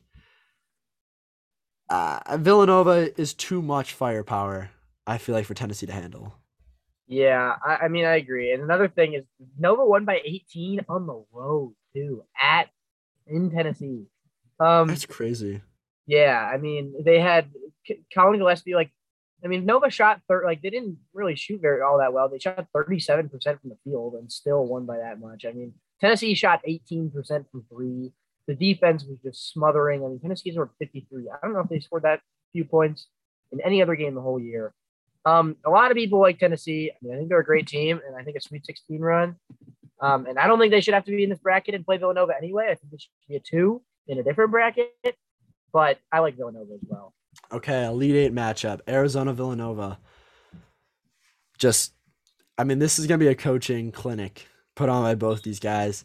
With that being said, and I acknowledge everything Arizona's done this year, but I want to give the edge to Villanova in this matchup, in particular, because I feel like Villanova is one team capable of taking Arizona out of their super fast offensive movement because they're really good defensively. And again, like senior like guard play is what takes you over the top in these games. And while Arizona's got guards, I mean we don't know if Krista is going to be able to play. We don't know what the deal is on there. I mean, this could be a hot take, but I like Villanova in this matchup going to the Final Four out of this region. I don't think it's that hot of a take at all. I think Arizona, like, I agree totally that this will be maybe the first time Arizona will truly be just absolutely taken out of their comfort zone. They have played a lot of good teams. Arizona played against, oh wait, sorry, before Arizona actually played Illinois already. Yeah. Then they, Yeah, I they remember won on the that. road. Okay, Yeah. whatever. Point is, Arizona on the road play. I mean, they played Tennessee, who's one of these, you know, good. Like they played a lot of really good offensive teams, like UCLA, USC, whatever. But I don't think they've played like a defensive, experienced powerhouse, especially this well coached like Villanova. Let's send him to the Final Four. Nice. So we got two teams in our Final Four. Halfway to go. We might pick up the pace a little bit here. Um, yeah, I like this might be a longer episode, but This this is is one of those. definitely going to be a longer episode, but This it's is the longest episode of the year, so yeah, sorry. this is one of those things where you just like put it on every time you drive back in the next few days. This Anyway, might, yeah, you might have to do this in chunks, but yeah. we're having fun, so it's okay. Number one seed in the Midwest got Kansas against the bid Steelers, complete frauds of teams. If you go to this school, I have zero respect for you. Um, it is, what is this? Texas Corpus Christi, I Texas believe. A&M Corpus Christi. Texas A&M okay, Texas A&M Corpus Christi. This is where the Okay. podcast is taking so long. You can't pronounce anything. Listen, that's a hard one. Okay. Um, they're going up against Texas Southern there's a lot of Texas teams, man, in the 16 seed playing game, which Texas Southern should rightfully not get. But I was like super on that train, and now I count their stats and like they're not very good, but it's fine. okay. Texas Anyways, Southern, Kansas they were is 0 winning. and 7, and then they've 18-5 since then. Interesting fact. Yeah, I mean, every time I've watched them play, they've won, so that must mean they're really good. Texas Southern beat Florida by 15. How about that? That's a nice stat. That's a nice stat there. Okay. Kansas moving on. Let's go. We'll talk Let's go. about Kansas later. Yeah, all right. Another great 8-9 matchup: San Diego State against number 9 seeded Creighton. I like Creighton. I think you said before you like San Diego State. I think Creighton's a really interesting team in terms of just like their makeup in general. They have a huge center, Ryan Kalkbrenner, who's a big 7-footer. He's just like looks like he doesn't even belong on the court, but is erasing shots and finishing plays. And they just got like another power forward in Ryan Hawkins, who's a solid player. They're really good on the offensive defensive glass and also blocking shots, which is an interesting statistic. But Yeah. San Diego State can't score. I'm sorry, they cannot score. That's true. They cannot score. And actually, when we talked yesterday, I was gonna take Creighton, and then I looked into it a bunch today, and I'm gonna take San Diego State. They're second in defensive efficiency in the country. Yeah, but Jack, first of all, they play in the Mountain West. Okay, which I Just, know. it's kind of a gauntlet. I don't know. Yeah, but no. It's a solid conference. It's not like Creighton turns the ball over a lot. They don't really force any turnovers. San Diego State's going to play very slow. they can't I don't score. know. They cannot score, Jack. San Diego Hammer the State can't under. I score. agree with that for sure. All right. I don't. Well, no. We conceded on some other picks with me, so I'll concede on this one. I'll give you San Diego State. Okay. We'll see. Okay.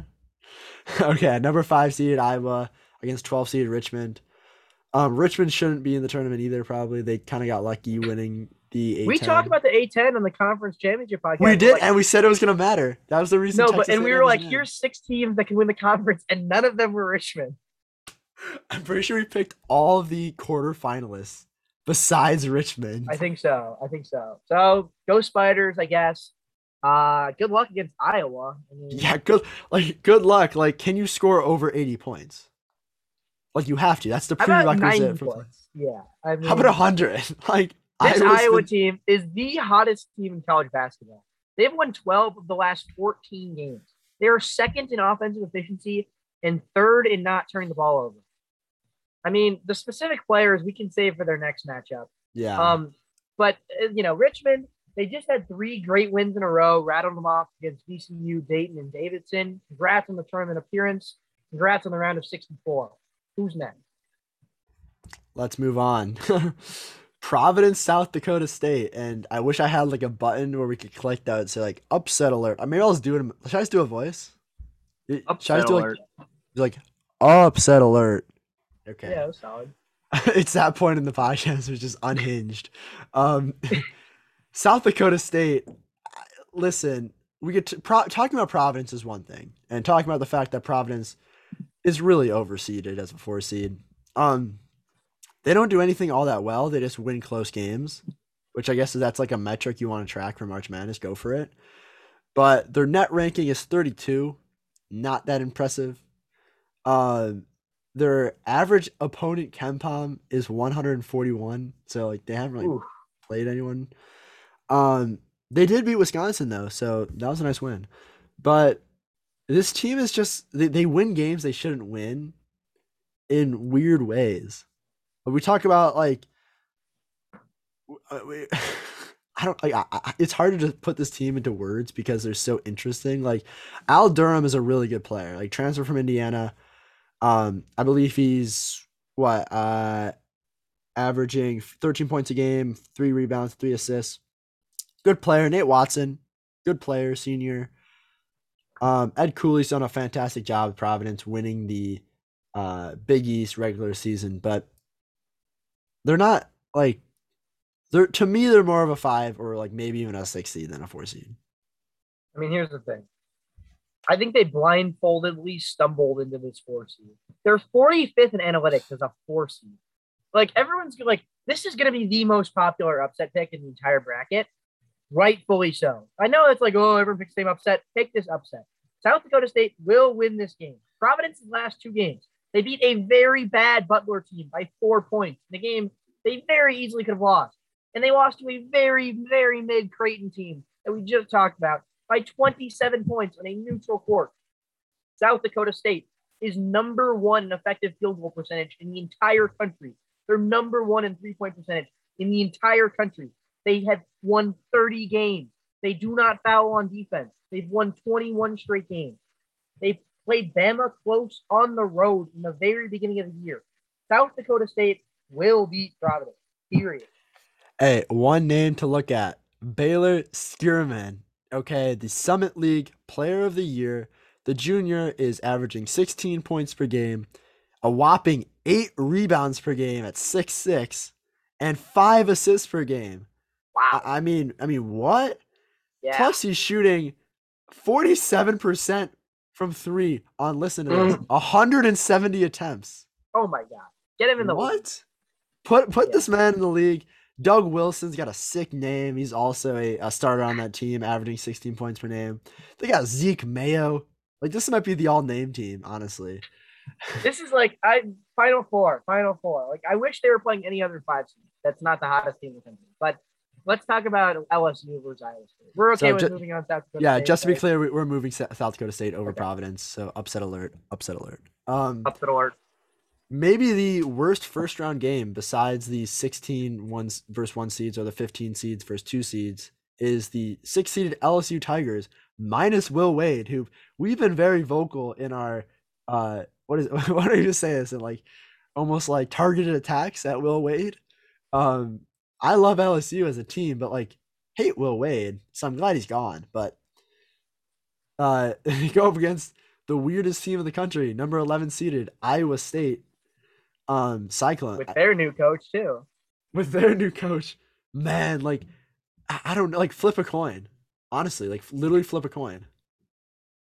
Yeah, I can't. I don't even want to talk about these teams. They're so interesting. I don't really want to talk about them either. I will say one thing. I think Iowa State will turn the ball over 15 plus times this game. LSU 15. In the SEC. LSU. Obviously, the SEC, everybody plays fast. They don't care if they turn over the ball. But LSU's second in the country in forcing turnovers. Defensively this year, they've just been really good. They're 8th in defensive efficiency. They're 4th in 3-point defense. And look, Iowa State, you mentioned weirdest team in the country. They were top. There was a podcast we did where like, is Iowa State legit? Like, I don't know. I mean, they have the one scorer. What the heck's his name? I'm blanking on it right now. But I don't know. I agree. I don't really want to watch this game, but you're talking about Isaiah Brockington averaging 17 points per game. I don't believe Iowa State's good. I really think they're like they can low key like they fooled us. They had us fooled for a little while. No. They had you fooled. I remember coming on this podcast saying Iowa State was such frauds when they were ranked in the top 10. I don't know if I'd watch one of those games. I don't know if I'd still watch them. Like honestly, like this game is like a crime against humanity. Like why is this even on? Whatever. I'm gonna pick LSU just because. This game's gross. Gross. Humanity. Gross. Continue. 3 seed Wisconsin in Milwaukee going on to play 14 seed Colgate. I like Colgate. They're a good 14 seed. They were in it last year and gave, I believe, Arkansas some troubles for the first half. And Wisconsin shouldn't be a 3 seed. I feel like we all agree on that. Jack, any complaints there? I think the UCLA Bruins should be a 3 seed. Okay. Anyways, I do agree. Johnny Davis got injured. I feel like 1 game ago. I believe against Michigan State. We don't know. Is he not going to play? We don't know. So again, like we don't know. I think Wisconsin wins either way in Milwaukee. Like that's basically a home game. Colgate's good, but I don't think they're as good as last year, to be completely honest.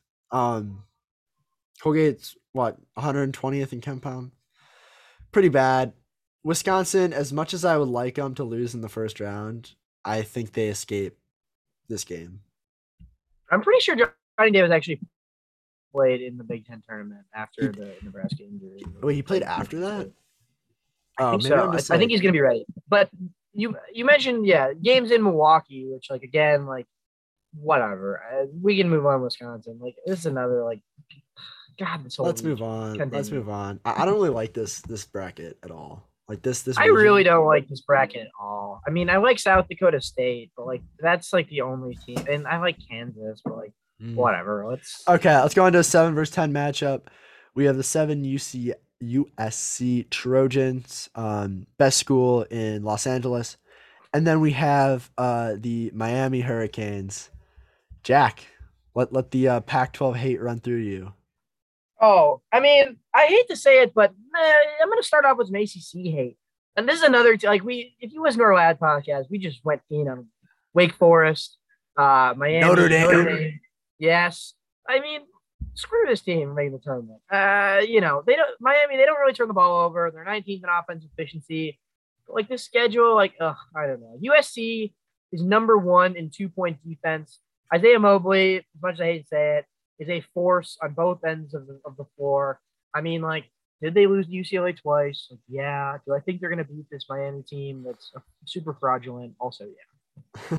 Yeah, a couple more pieces on this USC team. Boogie Ellis, transfer from Memphis. I talked about him earlier in the year in my preseason. It's coming full circle, but Boogie Ellis has actually lived up to his height this season, just as I expected. Um, and I mean, Drew Peterson's one of those guys that like you encounter him in a random game on a neutral site, and you're just like, what are we even expecting? Like he's such an anomaly. He gives me like Grayson Allen vibes, just like he's a good enough Great player to vibes, for play. sure. And I don't know about that, but we got USC moving along. Let's go down to Auburn against Jacksonville State. Now, Auburn's a little bit odd. Uh, they have all the talent in the world. Jabari Smith, Walker Kessler. I mean, name a better backcourt. You can't. But their guards have been really on and off. Like Wendell Green Jr. is also so hit or miss. Kitty Johnson, hit or miss. Auburn should win this game, but again, like Jacksonville State, I will say watch out for this. Like this is I'm putting Auburn on upset alert. Wow. Okay. I mean, yeah, if there's a two seed that's going to lose, I would probably go with this one too. I don't think they're going to lose. Jacksonville State's offense, pretty solid. They shoot the three pretty well. We'll talk about Auburn. Yeah, we'll talk about them later. Let's go up. But yeah, we'll move on. Round of 32. Why you have notes on Jacksonville State? They shoot well. They're well coached. They're well coached. Okay. 1 seed Kansas against 8 seed San Diego State in the round of 32. I mean, Kansas should get past them pretty easily. Yeah. I mean, I guess this is like a fine. Like I've been talking about Kansas. I've been on the Kansas train all year. Okay, Gbaji. Is he like a first team all? I mean, he's definitely been. Yeah, really he was good. first team. He was first team. Okay, he's really good, but it's really the other guys that surround him. Christian Braun, David McCormick, Mitchell Lightfoot. This team is third in Torvik. They're fifth in offense. They really have no holes. I think this is going to be a Final Four team. We'll talk about each individual matchup, but we got there. Yeah, San Diego. Like this could be Creighton, and we don't know. Like these teams could give him trouble, but I think Kansas handles it pretty well. Let's move on to our other round of 32 matchup in that pod. We got number 5 seeded Iowa against 13 seeded South Dakota State. Interesting matchup here. Iowa I can't think the play. game, over/under is gonna be set at about 200. Yeah, Iowa can't play a lick of defense. But like Keegan Murray, I don't know if there's anyone on South Dakota State to guard Keegan Murray.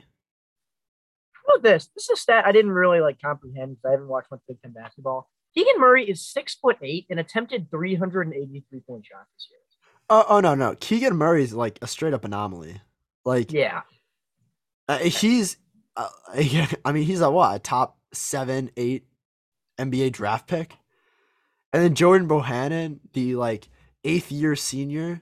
I mean, dude's got to settle down and start a family at this point. But yeah, I feel like we're gonna start talking about Luka Garza again. No, but Jordan Bohannon is literally a 6th year. That's crazy. He's another guy just rain it from 3. I mean, 231 3-point attempts. You know what that is. They got both McCaffrey sons are solid. Patrick McCaffrey's a guy who can put in some work. Chris Murray, I mean, dude, they got like so many like siblings on this team. Chris Murray's another guy. I mean, we're not going to make any like Iowa related like familial jokes, but yeah.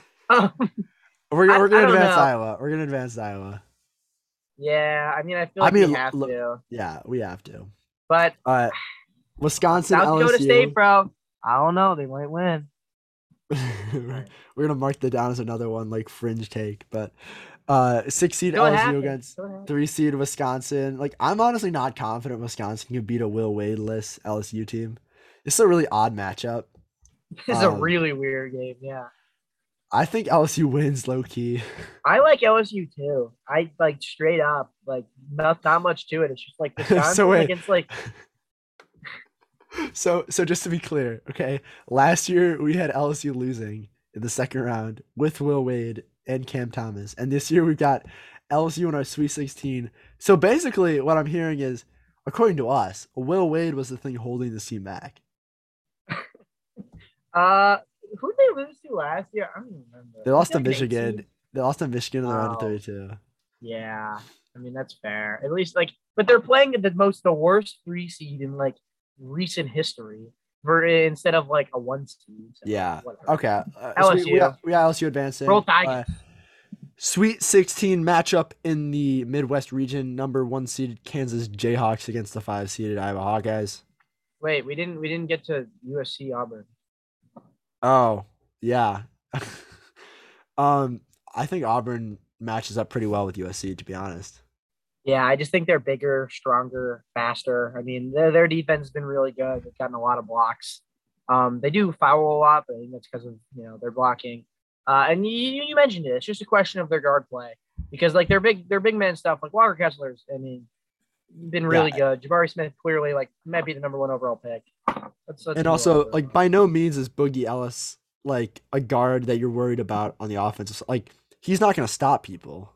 Yeah, I mean, I think Auburn's got a pretty solid path. Okay. Yep.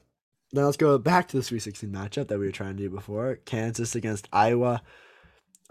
This is a matchup where I feel like Iowa's just not able to string together 2 stops in the entire game. And for that reason, I think they'll lose. Yeah, I mean, I think like the guard slash wing. I think the wing play is relatively similar.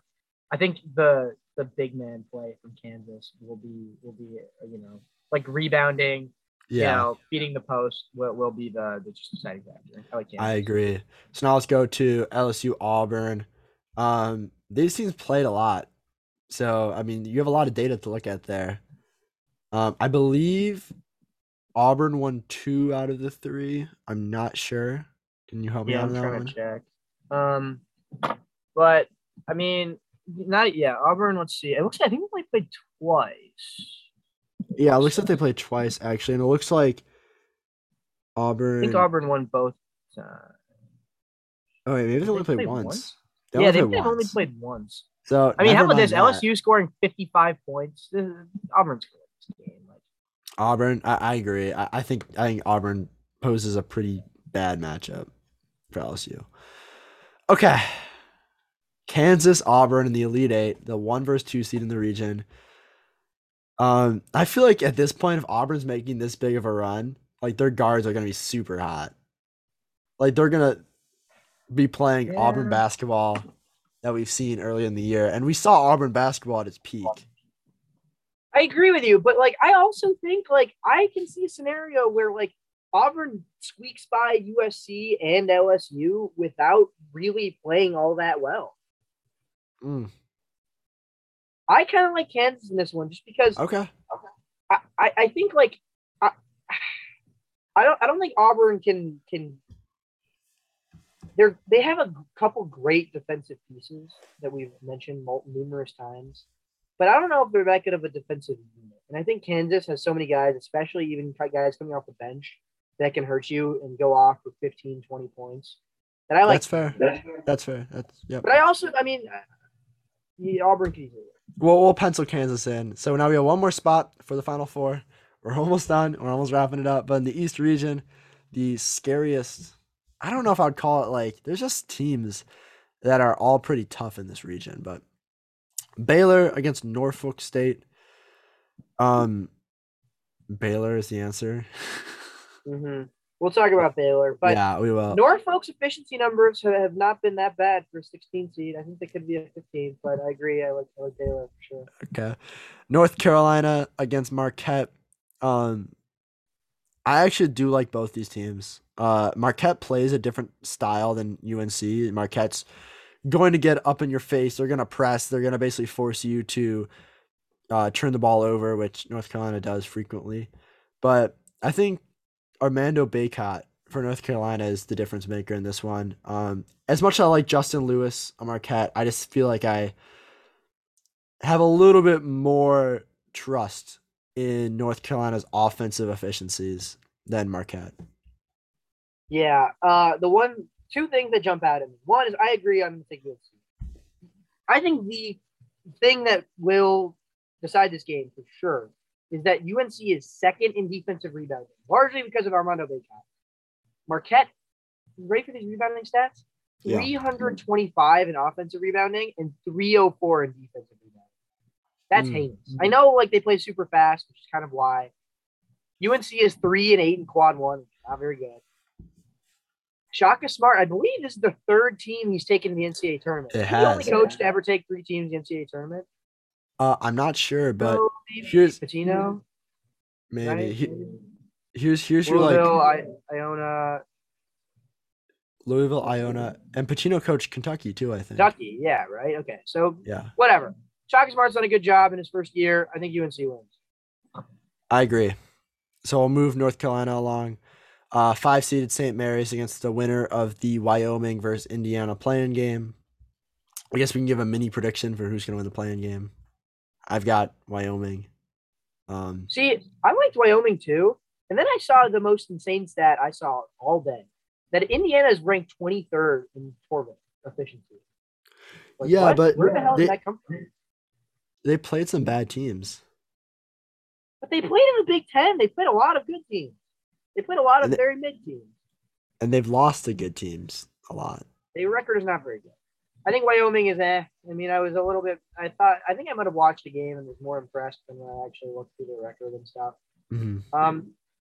I kind of think St. Mary's beats either of these teams. They're fourth in defensive rebounding. They're very good defensively, which again, maybe it's because they're in that whatever conference they're in, WCC. But they basically never shoot free throws. They play very slow. They play a very interesting style that is really reliant on how well they are able to suffocate defensively. The WCC conference tournament was really early. So they're going to be very rested. The other teams just played one game, which, again, we talked about the whole playing game. Maybe they'll win, whatever. I like St. Mary's. I agree. I like St. Mary's against both these teams. Now let's move on to the 4-seed UCLA against 13-seed Akron. After much more research, I found out that Akron probably shouldn't be a 13-seed. I don't even think they're the best team in the MAC this year. They weren't. They were ranked 4th going into the tournament. Yeah, this is a pretty easy matchup for UCLA. You could talk about them later in their second round matchup, but let's move on to 6-seed Texas against 11-seed Virginia Tech. Sorry, the other thing about Akron, I agree they're the worst 13 seed. I just want to say that they have no quad 1 wins. They have 4 quad 3 losses and 2 quad 4 losses. This was a bid steal, but they have won 8 games in a row. So I don't know, but yeah, we'll talk about UCLA later. Let's talk about Texas VP. Yeah, and so let's go on to Texas, Virginia Tech. Virginia Tech won the ACC tournament. Basically, the only reason why they're in. I believe they wouldn't have been in without that last win against Duke. Texas has had problems throughout the year, but when it's all said and done, I think Timmy Allen and Andrew Jones are guys who can will their team to victory. Chris Beard's a good coach. He's done a C+ job this year as coach of Texas. Had a lot of, I believe I had Texas ranked as my top team in the preseason Big 12 rankings, but they still got talent. They still got a good defensive scheme. Like they really struggle from the 3-point range, but Virginia Tech to me isn't as strong as a lot of these other teams in the field. I think I like Virginia Tech in this one for a lot of reasons. I think this is an interesting Chris Beard team and different than we've seen at Texas Tech. This is a super slow playing Texas team, which is interesting. They are sneaky, ranked 15th in Torvik. They force a lot of turnovers in the Big 12, which is interesting. They do foul a lot. They've lost 3 straight, and I think they've lost 11 times in 16. Like, the talent, I agree, is there. The preseason, I thought this was the Final Four team. Now, I'm thinking they might lose to Virginia Tech. Virginia Tech is 3rd in 3-point percentage. They also play very slowly. They just beat Duke to win the ACC. They beat UNC. They beat Notre Dame. This team's hot. I mean, that's 3 tournament teams they beat in a row. They shoot the 3 well. They're going to play slow. It's going to be a half-court game. I don't know. I like Virginia Tech. Who do we pick? You want to pick Texas? I'm picking Texas. All right, I'll take Texas. I like Texas. Somebody's going to be right a lot. Somebody is going to be right for a lot of these matchups, but let's move on to 3-seed Purdue against 14-seed Yale. Yale again. Like I don't even think they're the best team in the Ivy League either. Princeton was a much better squad, but that's a story for a different day. But Purdue's gonna win. I mean, Zach Edey, Jaden Ivey. Okay. This is a very very uninspiring team. Yeah, this is not a 14 seed that can beat a 3 seed. Now maybe my favorite first round matchup in the entire tournament. 7 seed Murray State with what I believe 30 wins, Yeah, and then 30-2.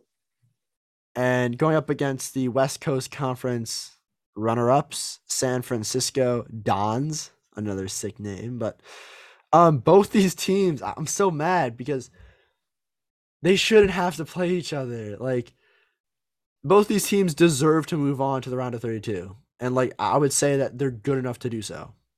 100%. I want to give the slight edge to San Francisco just because I think that their efficiencies have been a little bit more consistent. But again, like a 30-win team is nothing to overlook. Yeah. I like San Francisco too. I think this is maybe the best game. Any team that wins 30 games deserves the seed they get. Murray State's only played 3 quad 1 games, one of which was only a 13-point loss to Auburn on the road. This team beat Memphis. They hammered a solid Long Beach State team by, get this, 37. They beat Chattanooga, who you love. They're impressive all around. San Francisco is also a very good team. They just lost to Gonzaga by solely 10 points. They're more battle tested. They've played 10 quad 1 games, including the best team in the country 3 times. They're much better than their 24-9 in the WCC records, in the WCC sense. Murray State, they're good. They play good 3-point defense. They offensive rebound very well. They're 19. I mean, San Francisco is 19th in Torvik, but a 10 seed. What the heck? Yeah. Let's move on. But it pained me. Yeah, and then we got our final first round matchup. Yeah, 2 seed Kentucky against St. Peter's, also known as the Peacocks. St. Peter's is terrible. They're absolutely awful. They're really as you give I don't get this. How do you put some of these teams in 16 seed? But 15 ranked St. Peter's, get this. They're 0-4 in quad 1 and 2. They lost to a team called Canisius. This is not a real Canisius. Yeah, I don't know. They're 6th in field goal defense, but they turn the ball over a lot. And I think they're only 6th because they play against Glenbard West or whatever. Yeah. Okay, we'll talk more about Kentucky in the second round, but let's go back. Okay, round of 32, 1-seeded Baylor against 8-seeded North Carolina. Really interesting matchup here. Baylor's had some injury issues. LJ Cryer, I'm not sure if he's going to be able to go at this point. He might not. This is I really can't. If there's going to be a 1 seed who I think has the best chance to lose in the round of 32, I would say it's Baylor, and not just because I think Marquette and North Carolina are good, but because I think Baylor is just not at the level that we're used to seeing. Yeah, I mean, Baylor I still like Baylor. Consistently played at a high level. They have no flaws in their team, in my opinion. But I don't think they really have. I think that that's the thing. They're good, but they're not super elite. They're pretty balanced. They're top 10 in offense, top 20 in defense. Maybe they turn the ball over a little too much. They're 10-5 in quad 1. They started off 15-0, but they've been 11-6 since, including a home loss to Oklahoma State. They just lost on a neutral court to Oklahoma. I don't think this team will really lose to any teams they should beat. But I don't know. I don't think they have a legit shot at the national title like the rest of the teams do. I mean, what do you think? I agree. I think Baylor. I think Baylor's gonna win. I think they win, but I don't like them one bit. No. Let's look at the next round of 32 game. St. Mary's, UCLA, 2 West Coast teams. I think that UCLA has a more balanced scoring attack. I don't know if St. Mary's has consistent enough offense to match up with a team like UCLA who has 3 or 4 options at all times on the floor. Yeah, I think it really comes down to just the scores. Like St. Mary, like UCLA has finally figured it out defensively. St. Mary's is not going to score more than 60 points in this game. And I think all UCLA needs to do is Johnny Juzang needs to hit like 5 mid-range shots, and Hawkes needs to put back like 3 offensive rebounds for layups. And like this, like they're going to beat St. Mary's. Like I think even besides the 3 and 4, options they have in their starting lineup, there are guys that like if Juzang, Jules Bernard are not hitting those mid-range shots, guys like Kyman and Singleton can come off the bench and make threes. Will Nick Cronin, do that? I hope so. I'm not totally sure. We were up 15 on Arizona, who we both agree is one of the best teams in the country. We choked because Arizona is really good, and we had 5 minutes of offensive struggles, which is all an elite team like Arizona needs to beat you. But we played well in the conference tournament. UCLA's 10th in the Sporbic rankings. Peyton Watson hasn't really been the offensive presence I wish he could be, but he's great defensively, and I think he'll be. I agree. We're moving UCLA along. Other matchups: 6 seed Texas against 3 seed Purdue. To me, Purdue is so potent on offense. This team has been a team that we've talked about as a Final Four contender for seems like forever now. And they've had some slight hiccups midway through the season, but it feels like no one's talking about Purdue, which is odd because I mean, I feel like a lot of that's because people are talking about Iowa. I don't know. Yeah, but like Purdue was once ranked, I believe, number 1 for a few weeks. Purdue is number 1 in offensive efficiency currently over Gonzaga, over Arizona. I feel like there's something going on here. Like there's some Purdue is 4th hysteria. in field goal percentage. They're 4th in free percentage. We know who this team is. It's Jaden Ivey. It's Zach Edey. It's Matt Painter. This team had a great Big Ten tournament. They lost to the super hot Iowa team because Iowa can't. I mean, they keep accidentally putting the ball in the basket. Not accidentally. What I mean. Purdue doesn't really force turnovers. But, offensively, they're so good. They're going to be. Yep, so we're moving Purdue along to the Sweet 16. Now let's look at the 10-seeded San Francisco Dons going up against Kentucky. Tough matchup for San Francisco, I will admit. Oscar Tshiebwe, I mean, he just makes light work of like these teams who don't have super athletes down low, which I mean, San Francisco is really guard oriented. Kentucky should move along here, but it could get interesting just due to the fact that Kentucky's guards are so inconsistent the entire season. Yeah, there's a type of team to beat Kentucky, and this is not it. Yeah, I agree they move on. But quickly, what about Murray State? You think they've got, if they move on, what's their matchup against Kentucky? I think Murray State could give Kentucky some problems. Murray State, unlike San Francisco, actually does pride itself in terms of their, at least, I mean, KJ Williams, dude. Like, KJ Williams is 6'10", averaging 18 points a game. 8 rebounds. I mean that's no Oscar Tshiebwe, but like he can do it a little bit. He also has taken 100 3-point attempts, which if you're going to beat Kentucky, you want to get Oscar Tshiebwe out of the paint. Yeah, so, that makes a lot of sense. You can look at that. I don't think San Francisco beats Murray State, I think Kentucky's going to beat them. If Murray State beats San Francisco, I think there's a discussion. Yeah. I agree, but as of now, we're moving Kentucky along. Okay, Sweet 16 matchup. Number 1 seed Baylor against 4 seed UCLA. I like UCLA in this game. I'll let you explain why.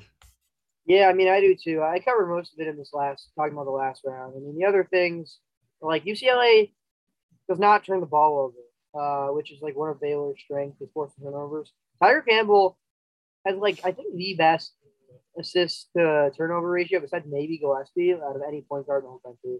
This team has tournament experience from their Final Four run last year. Baylor, obviously they won last year, but how many of those guys came back? Any? Barely any? Flagler, Matthew Meyer, Tama Chachua, who's injured. I mean, yeah, but not injured. The guys that matter, I don't know. I think UCLA is a better team than they were last year when they made the Final Four. A much better team than they were last year. Yeah, I think we do. This is a great match. People, a lot of sorry to go off on this, but like a lot of UCLA people like on Twitter got real mad, like, oh, this side of this bracket's really not like good for us. Like, I don't know, they're good teams, but I think like if our matchups are Akron, St. Mary's, and then Baylor, like that's all cruising in the Elite Eight. I don't know. I agree. So we're moving UCLA along. Our last spot in the Elite Eight here, Purdue against Kentucky. I don't know what your opinions are, but in my years watching college basketball and March Madness, I always seem to feel that there's one team who starts off as the like a Final Four favorite who ends up going through a rough patch, and then they end up as a 3 or a 4 seed, and all of a sudden everyone forgets about them. Okay, Purdue is still elite. Their defensive metrics aren't that good, but like give me what a 40-minute game of basketball, and Purdue's gonna win more often than not against anyone. I don't know. I think Purdue is a really like tough team to play if you're Kentucky because Zach Edey's there. Like imagine the work Oscar Tshiebwe has to do against Zach Edey and Travion Williams. They have guys who can take up fouls. Like that's so important. Jaden Ivey is gonna be the best player in the game. I just think it is so awesome and rewarding and perfect after the entire year that began with an argument between you and I over who's the best team in the Big Ten is, or even the best 3 teams in the Big Ten. And you were so sure it was Michigan, and I was so sure it was Purdue. To now hear you wax poetic about how everyone is underappreciating Purdue and how they will be a Elite Eight Final Four team, I agree with you. Listen, I think Kentucky has been very good. Tshiebwe, National Player of the Year, no question in my mind. I think their wing and guard play has been very inconsistent, which we've talked about for 2 hours now. That is not a good recipe for making it past the Sweet 16. I like 3-seeded Purdue versus 4-seeded UCLA in the Elite Eight. I mean, I'll admit when I'm wrong. I was wrong earlier in the year. You're a better man than me. I am. See, listen, you go all these talking heads. No, I admit when I'm wrong sometimes. If I'm wrong, but I'm just not wrong with it, so it's hard. Okay. I'm gonna start off with this matchup. This is gonna be an awesome game. UCLA Purdue. I think at the end of the day, it comes down to the fact that Purdue has enough bodies to basically cycle around. And UCLA has depth, which is why they run a lot of teams out of the gym. But I think that Purdue has the size, the shooting, the athleticism, the transition play. I mean, not the defense, because the defense is really terrible. But I mean, UCLA's defense isn't something to write home about either. Like it's solid, but it's not like elite. Johnny Juzang cannot. I think Purdue wins in a shootout. I agree with you. I mean, I hate to say it, but it's just like our big like.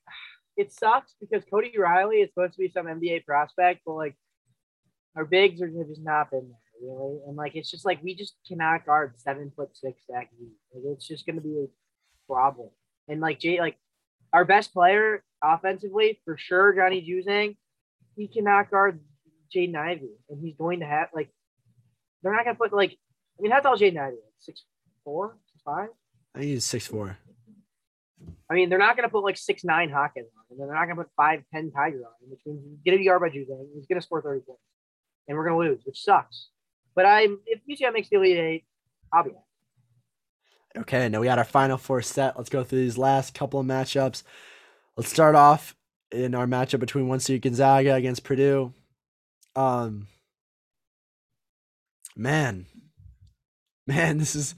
I would love. By the way, if this is our Final Four, Gonzaga, Purdue, Villanova, Kansas. Oh my God! Like it's also like hilarious that we just picked like an awesome Final Four. Yeah, I mean, come on, teams like everyone's awesome. I think Gonzaga would win this game.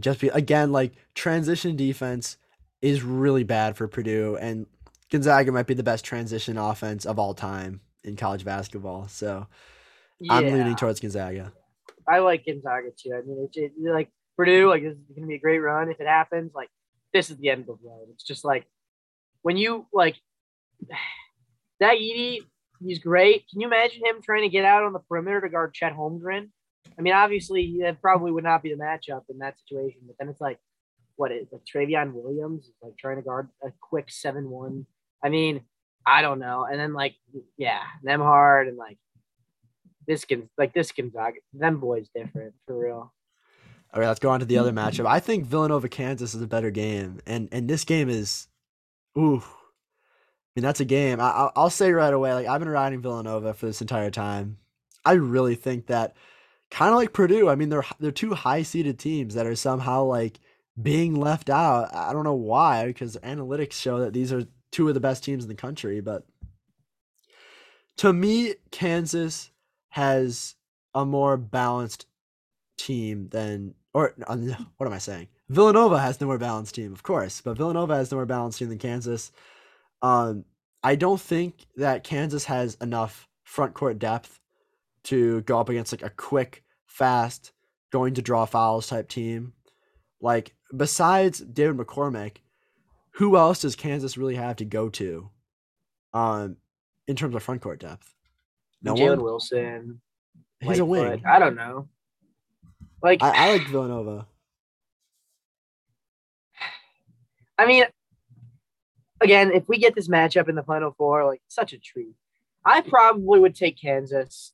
Just because like that's been my team like this year, and like forever everything we've talked about. But like you can't tell me the spread in this game isn't going to be 1.5. I mean, like this is, like as good of a game as we're going to get the entire year, in my opinion.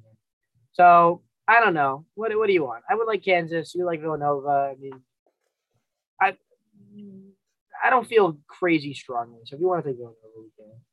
I'm gonna take Villanova just because I feel like a Villanova Gonzaga matchup is just like All crazy right, cool. fair enough. Fair enough. Championship game, Gonzaga, Villanova. Gonzaga came into the season favorites to win it all.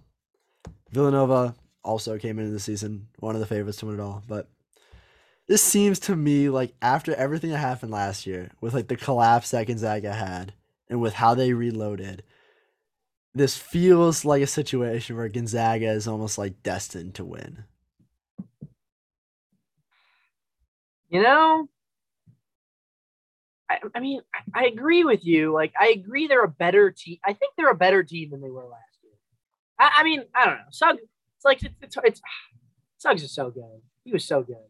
He like really led that team, and now the team is really like before. It was like he was the guy, and then the bigs were like, the way they hurt you like a secondary option. Now it's like they go through the bigs, which is a huge problem for most teams.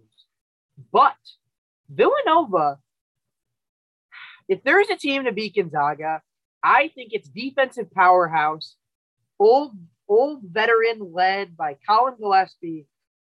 Villanova, what they win? 2019? I'm okay with taking Villanova as my national champion in this game. Deal. And you know what? I listen, like there's a lot of statistics that show that actually like the number one overall seed doesn't win it as much as people think. I like having Villanova as the pick. You know what? I mean, That's a like great if pick. it was Gonzaga, Kansas, I would take Gonzaga. And Gonzaga, like that's a good match. Like you would not agree that's not a good matchup for them. Oh my I god, think it it's is. yeah, dude. I like Villanova. Like the more we're talking through all these teams, the more I'm like Villanova is so underrepresented in like everything I surrounding think the college short list basketball. of teams that can come like match up well with Gonzaga is like Villanova, Auburn. I mean, like I don't know anybody else. Arizona, maybe. I think Tennessee can match up well with And Gonzaga. I can see that. I can see that. Like, but it's like if Gonzaga loses, it will be one of these veteran teams, the veteran defensively focused teams. Period. In my opinion, I think you agree. All right, Okay. let's do it. After Whistle Sports champion, national champion, Villanova Wildcats. Got it. And Wow, again, thanks everyone for listening. I know this is like an absolute marathon so of an long, but episode. Um, took a lot yeah, of try practice. I to. hope you enjoyed. I had a lot of fun recording. Oh yeah, it's a ton of fun.